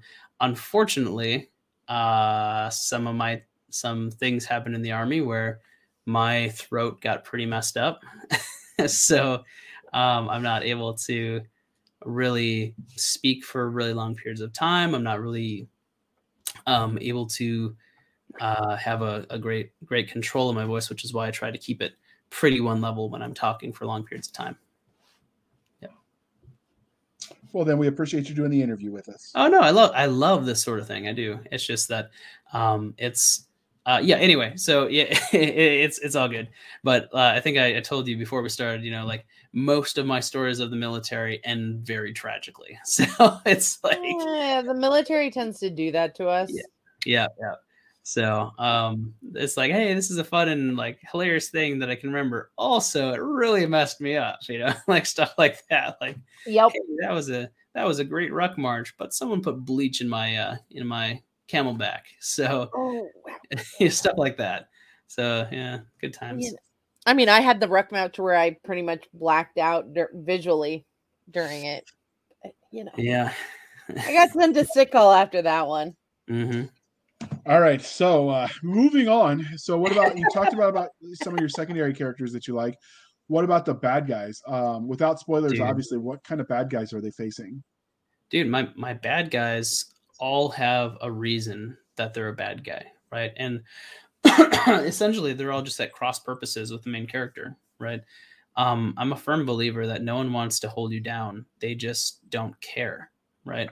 So they want to go up and up and up. And if you get pushed down by dint of them climbing and going and becoming stronger, reaching higher heights, however they are doing this, that's what's going to happen. Like they don't have, like, bad guys don't have malice toward one individual in general, right? They just don't care who they hurt. Okay. And so my bad guys have really good reasons for what they do. They really do. Except for Barry. Barry sucks. But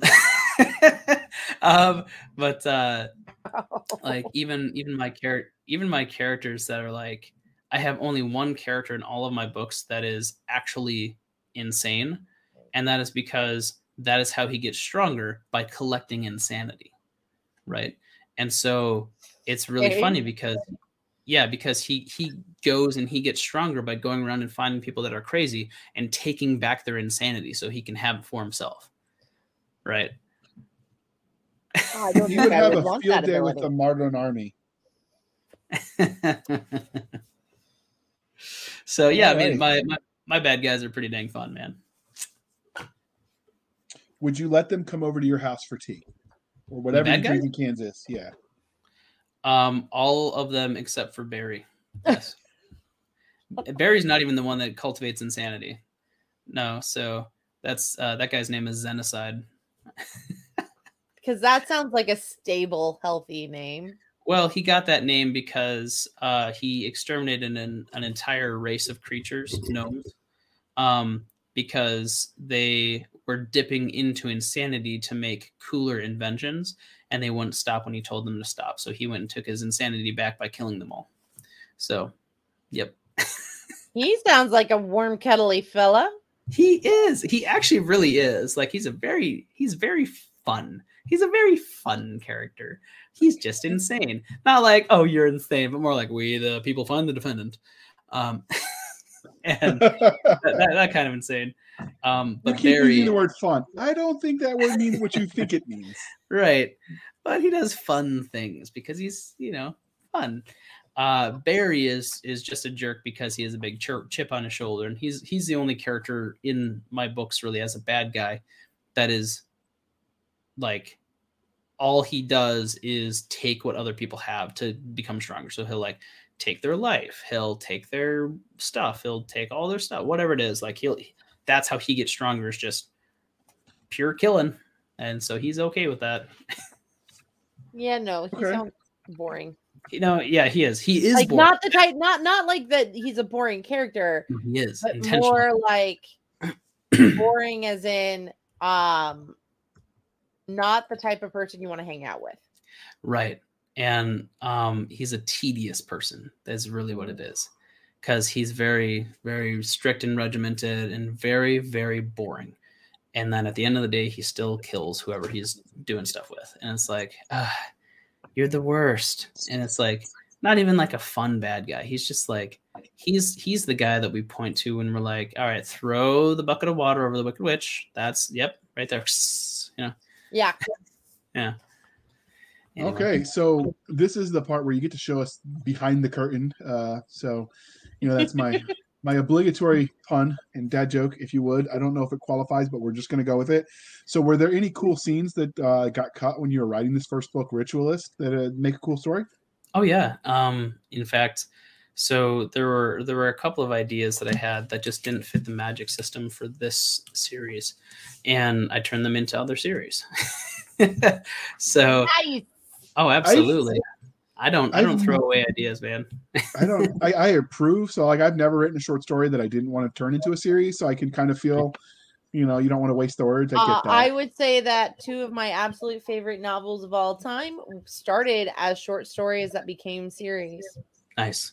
The Rowan and the Tower was originally a short story, as well as in McCaffrey's titular work, The Dragonflight. Mm-hmm, mm-hmm. That's a good fantasy novel. So finally, Bite me! What can you tell us about the universe? So in miniseries, the place where the story is told is as much. Hush. The place where the story is told is as much a character as the antagonist and protagonist. So can you give us a little bit of a hint of this this game that he's sucked into? Sure. So in this case, the world actually is a person, which is kind of fun. So this is a sequel series from my original Divine Dungeon series. And the game is actually the dungeon core from Divine Dungeon, who has created a universe within itself instead of just being a base dungeon after several million years just absorbing energy, right? And so then it it's on Earth, and it gets touched to the internet, and it downloads it, and then it says, oh, I can do that. And so then it makes turns a lot of its stuff into game situations. And so the world itself is a living creature, right? I almost said breathing, but no, because it's a rock. But the actual game itself is a creature, right? So that's one of the cool things that's going to be explored a little bit more as we go on with the series. So can you get a little bit more into what makes something dungeon core? That's a subset of lit RPG, right? Sure. Yeah. So, dungeon core is when you are creating a place, right? So it is a sentient place, right? Okay. So it has a single unified mind that designs everything. But if a Divine Dungeon, he hollows out a mountain and turns it into a huge amount of like different floors and traps and all this, like fills it with monsters, and all of it is controlled by one mind, which is the dungeon core, right? Mhm. And it holds a huge amount of power and all this other stuff. So it's like an AI core, but it's a dungeon. Exactly, right. And it's also like it's like a cross between an AI core and like a live nuke, right? Because yeah, I think Star Trek Next Gen actually had an episode where like the holodeck basically went rogue and did its own thing. Yep, basically like it's a lot like that. So okay. Dungeon Core. The challenge with that is that you can't travel out. All conflict has to come from without and come in, right? Because you don't get to see out of the dungeon. You don't get to follow adventures outside of the dungeon. So does the dungeon actually level up, or just the characters within the dungeon? Both do that. Okay. So yes, the dungeon gets stronger by eating the people that come through it. Well, you know, I get stronger eating the fish. So can the dungeon be defeated? So if someone beats the dungeon, does the dungeon itself die? So if someone kills the dungeon, then yes. So you have to destroy the core. Otherwise, all of the like stuff gets reset over time. And the reason they don't do that is so long as the dungeon doesn't have like unbeatable challenges, right? So as long as there's a path to victory, they'll always go for that. Otherwise, they'll send in an extermination squad to take out the dungeon because it's too dangerous, right? So they want the treasure, they want the easy access to experience or cultivation key in this case, because they can use the refined experience essentially that's coming off of the dungeon to get stronger themselves way faster than they could just hunting monsters in the real world, right? And so that's why people go into dungeons. That's the place where you can find the best loot, the most treasure, the best leveling, because that's where the dungeon is. Yeah. Yep. So the people are trapped there permanently, though. That means they are always stuck there in the dungeon? So the dungeon, so in Completionist Chronicles, is the entire world, right? And so it's not something that's really super explored early on, because it's a tie-in to a previous series. You don't need to read the other series to read this one, right? Very, very carefully, they are very separate things with very different cast. But it's something that will come up because, like, why does the world have all these customized messages to me when I level up? Like, why is it snarky? Why is it making fun of me? All this other stuff is because the game is literally a living thing, right? And so that's more of how it is important to the story. Okay, so it sounds complicated. Can we read the Completionist Chronicles universe without having read the Divine Dungeon? Yes, absolutely. Okay. Color me intrigued. So I grew up playing like RPGs on computer, so like Skyrim, Morrowind, and the like. I know my Dungeons and Dragons aficionados tell me those don't count, but they've never taken an arrow to the knee and lost their ability to be an adventurer, so they just don't understand.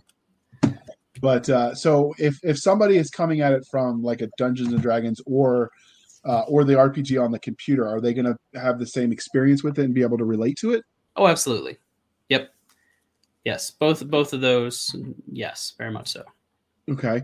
So what kind of creatures, because I feel like we talked a lot about you and we talked a lot about, the kind of stories you like, but we haven't dove in enough on the actual story, the Completionist Chronicles or the Ritualist. So what sort of monsters do they expect in this dungeon? Is it your standard generic fantasy trope type stuff? Do you create your own stuff? So the monsters are as varied as the biomes, right? So because it's a dungeon, but it's a whole universe, right? All within one thing. So they're going through these planes of existence that are as big as any planet, and all of them have super varied monsters. Everything from like poisonous snakes to manticores to chimeras to like unicorns that are really, really angry at certain things. I don't know. But yeah, I mean, like the whole thing is that it's you don't know what to expect, but once you've been to an area, you have a pretty good idea of what should be in that area.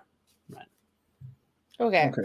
So do unicorns make good steaks? I mean, I've heard rumors. Yes, Very good. Very delicious. All right. I just got to get that clear because, it's important to define terms.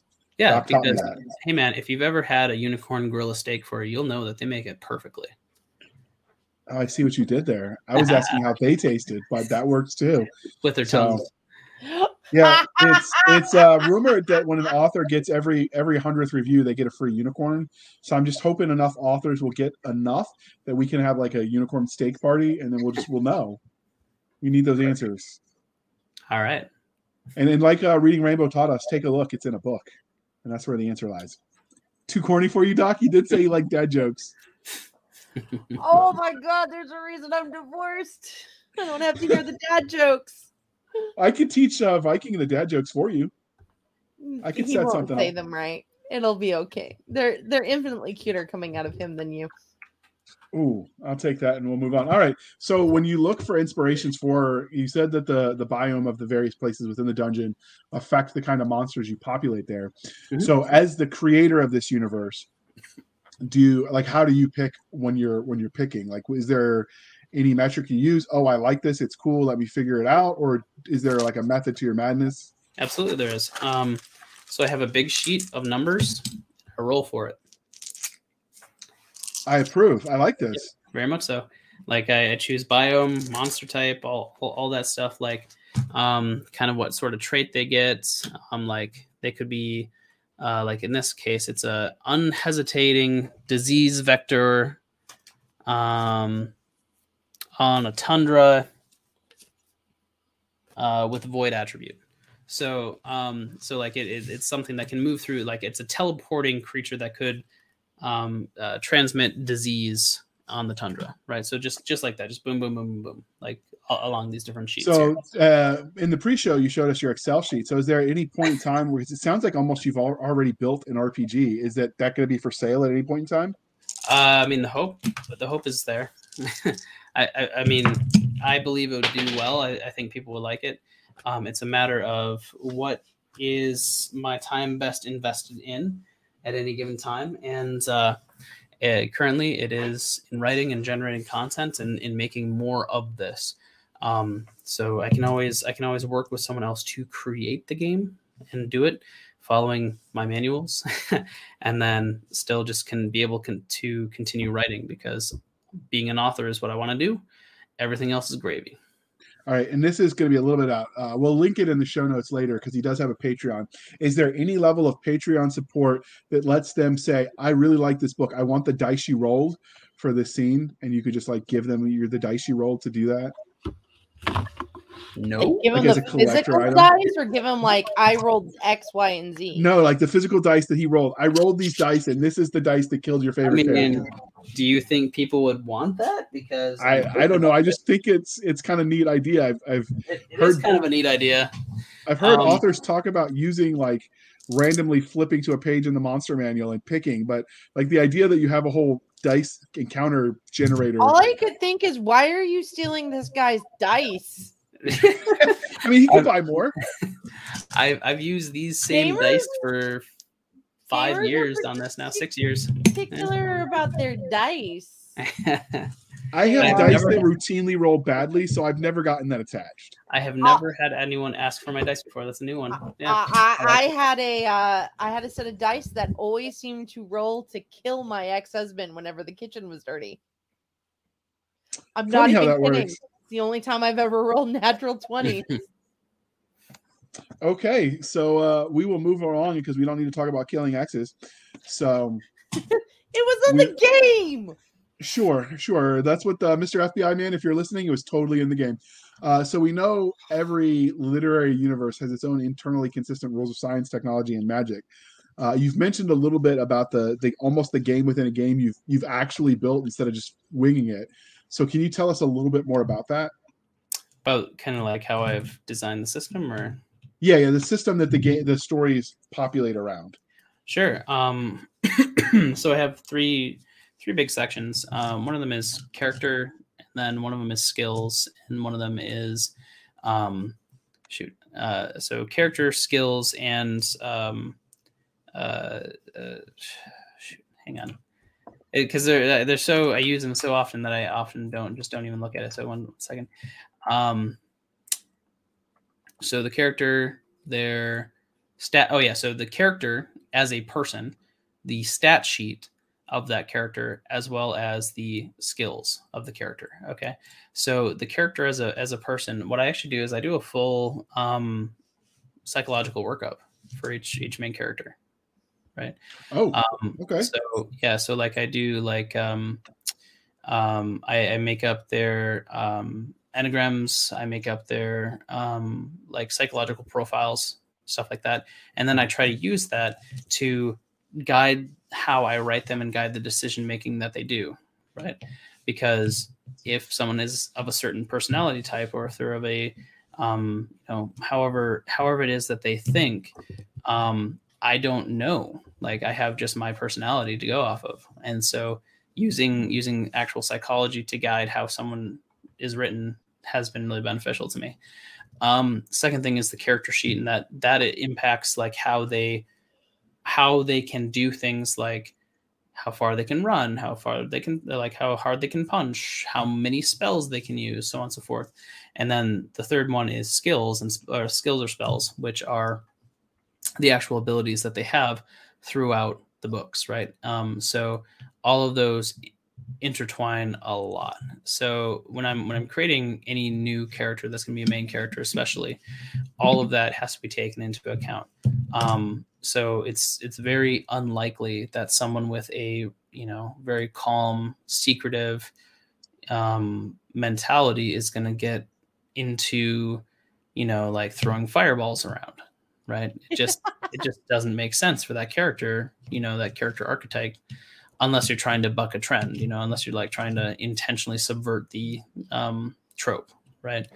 Most likely you'd see that person as like a stealthy archer or ice guy, someone throwing around. They're more likely to do magic darts than fire bolts. Right, exactly. And stuff like that. Like everyone gets it, but having it codified really helps. Yeah. So that's kind of how I look at things when I'm setting up any system. So Okay. typically we ask about what tech did you invent for this universe that you would want to steal or use, but we'll expand this because you got kind of like the tech aspect that's kind of the intro level, and then but you got also the magic. So which one would you steal and use on a daily basis? Oh man, I would use the magic like you wouldn't believe.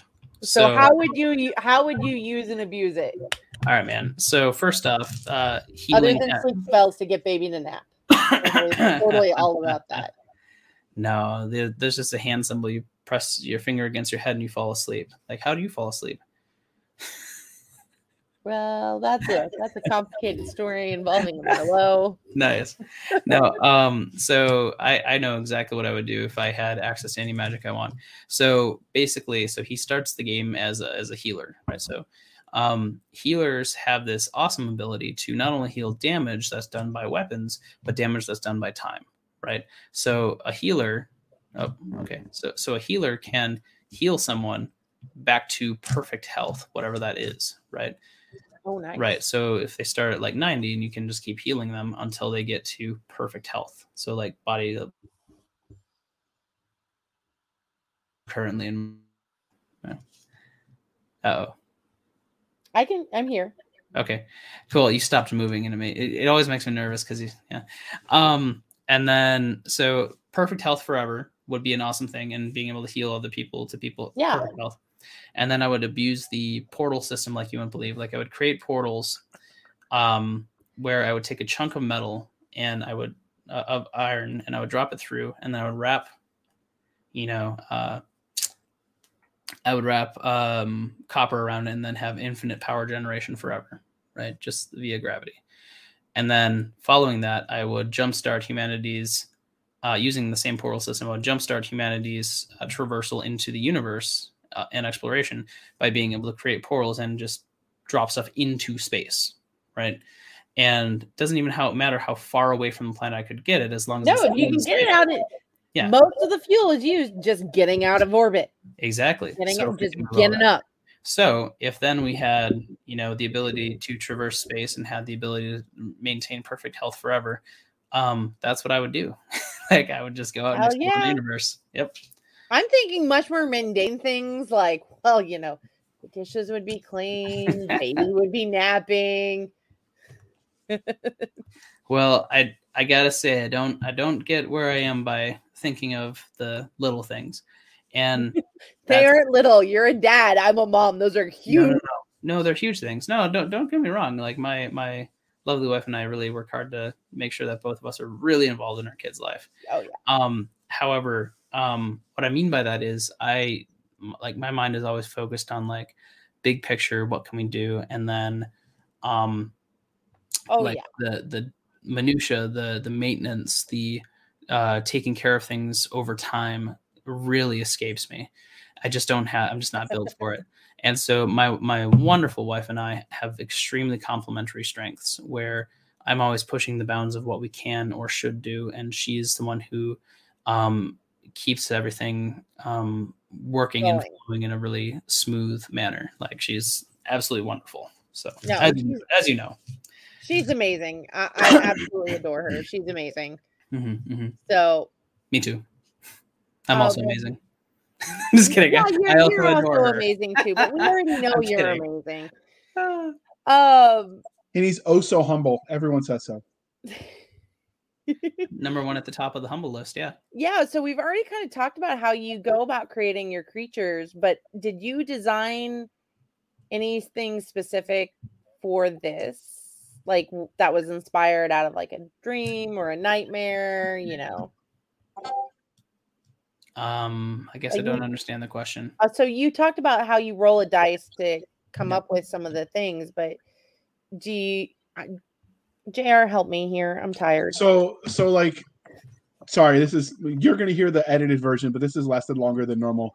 Internets hate us tonight. So what she's asking is, you've talked a little bit about, you've got a dice system, you roll the dice, it tells you what they're encountering, where they're encountering it, how they're encountering it. But how do you go about creating that system that you use? So that way, did you create the chart? So when you roll, you've got the table. Did you use something from a game?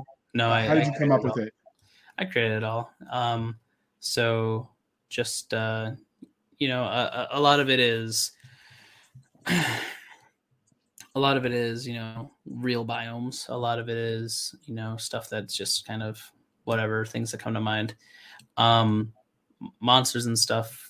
I don't know, man. Like a lot of it is just what's in my head at whatever given point in time, right? Like, I went into a salt mine, right, in one of the books in Completionist Chronicles, because they would do nuclear tests in real life. They would do nuclear tests in abandoned salt mines, right?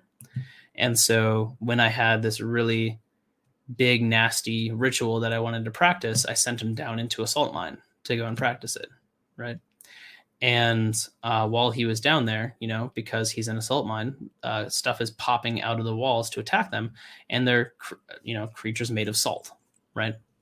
Yeah. And so what happened is whenever they all did like cutting damage. So whenever you got cut, then you had salt in your wound as well. And so it really super sucked. And then and salt forms crystals, and that can be pretty hard. Yeah, exactly. And so, you get down to the boss level, and everything is a pun at that point, right? Like, there's I approve, by the way, of puns. Yeah, like there's a giant Russian man who is one of the bosses, and a vampire, and they're all made of salt. A vampire named Terry, right? So you have Os, Salt, and Bat Terry. Right. I like where your mind is going, but your poor wife. So do you draw on her knowledge of chemistry and fake sciences? No. She does not help me with the writing process. Beyond JR, chemistry is a real science. It's one you use to live. I mean, I took Betty Crocker chemistry, like chemistry. You did not take chemistry. You took how to mix a baked cake.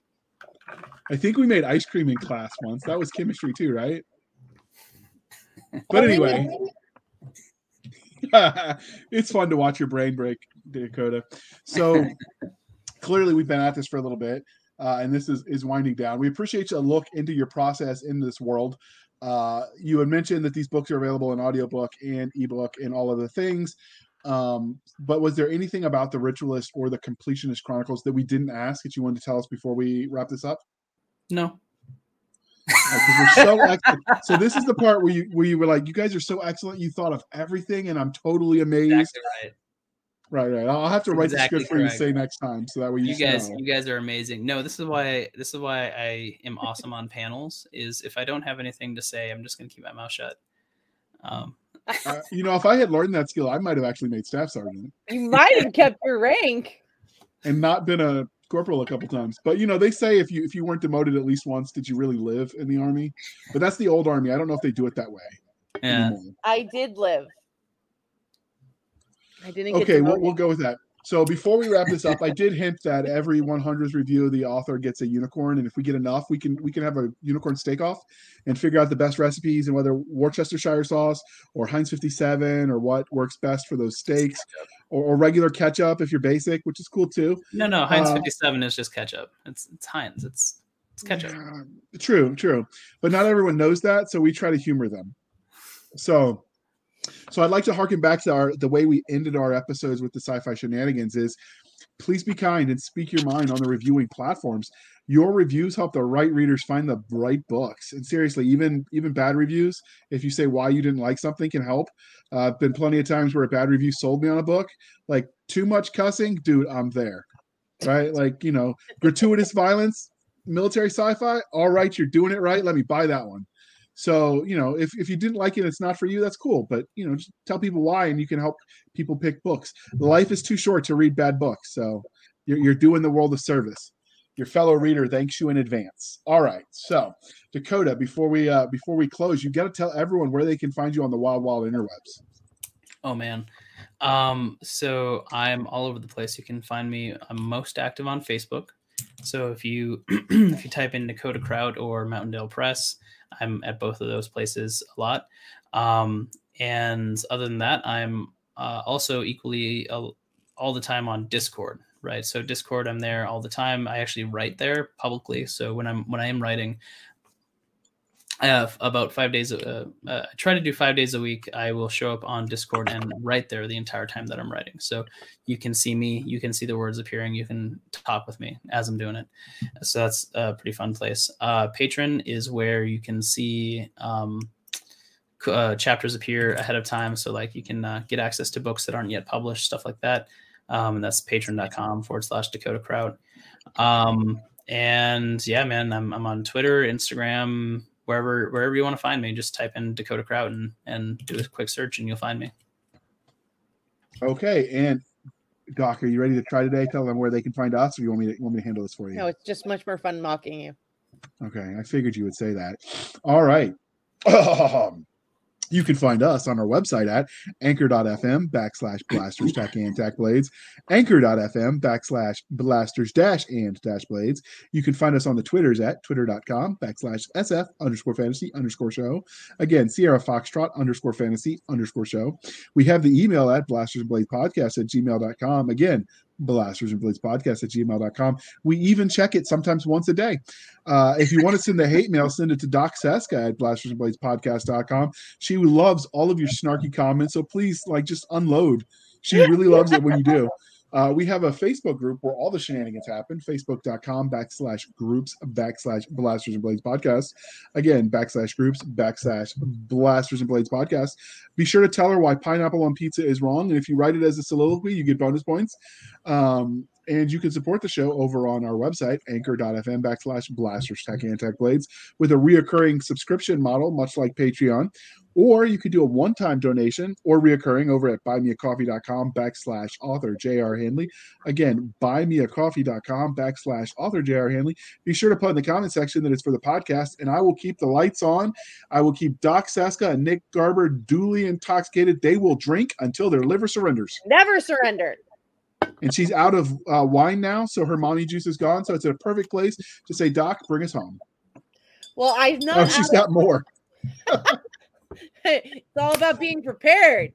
Thank you for spending some of your precious time with us. For the absentee, addle-brained Nick Garber. Oh, sorry, addle-brained J.R. Handley, too. I'm Seska. This was the Blasters and Blades podcast.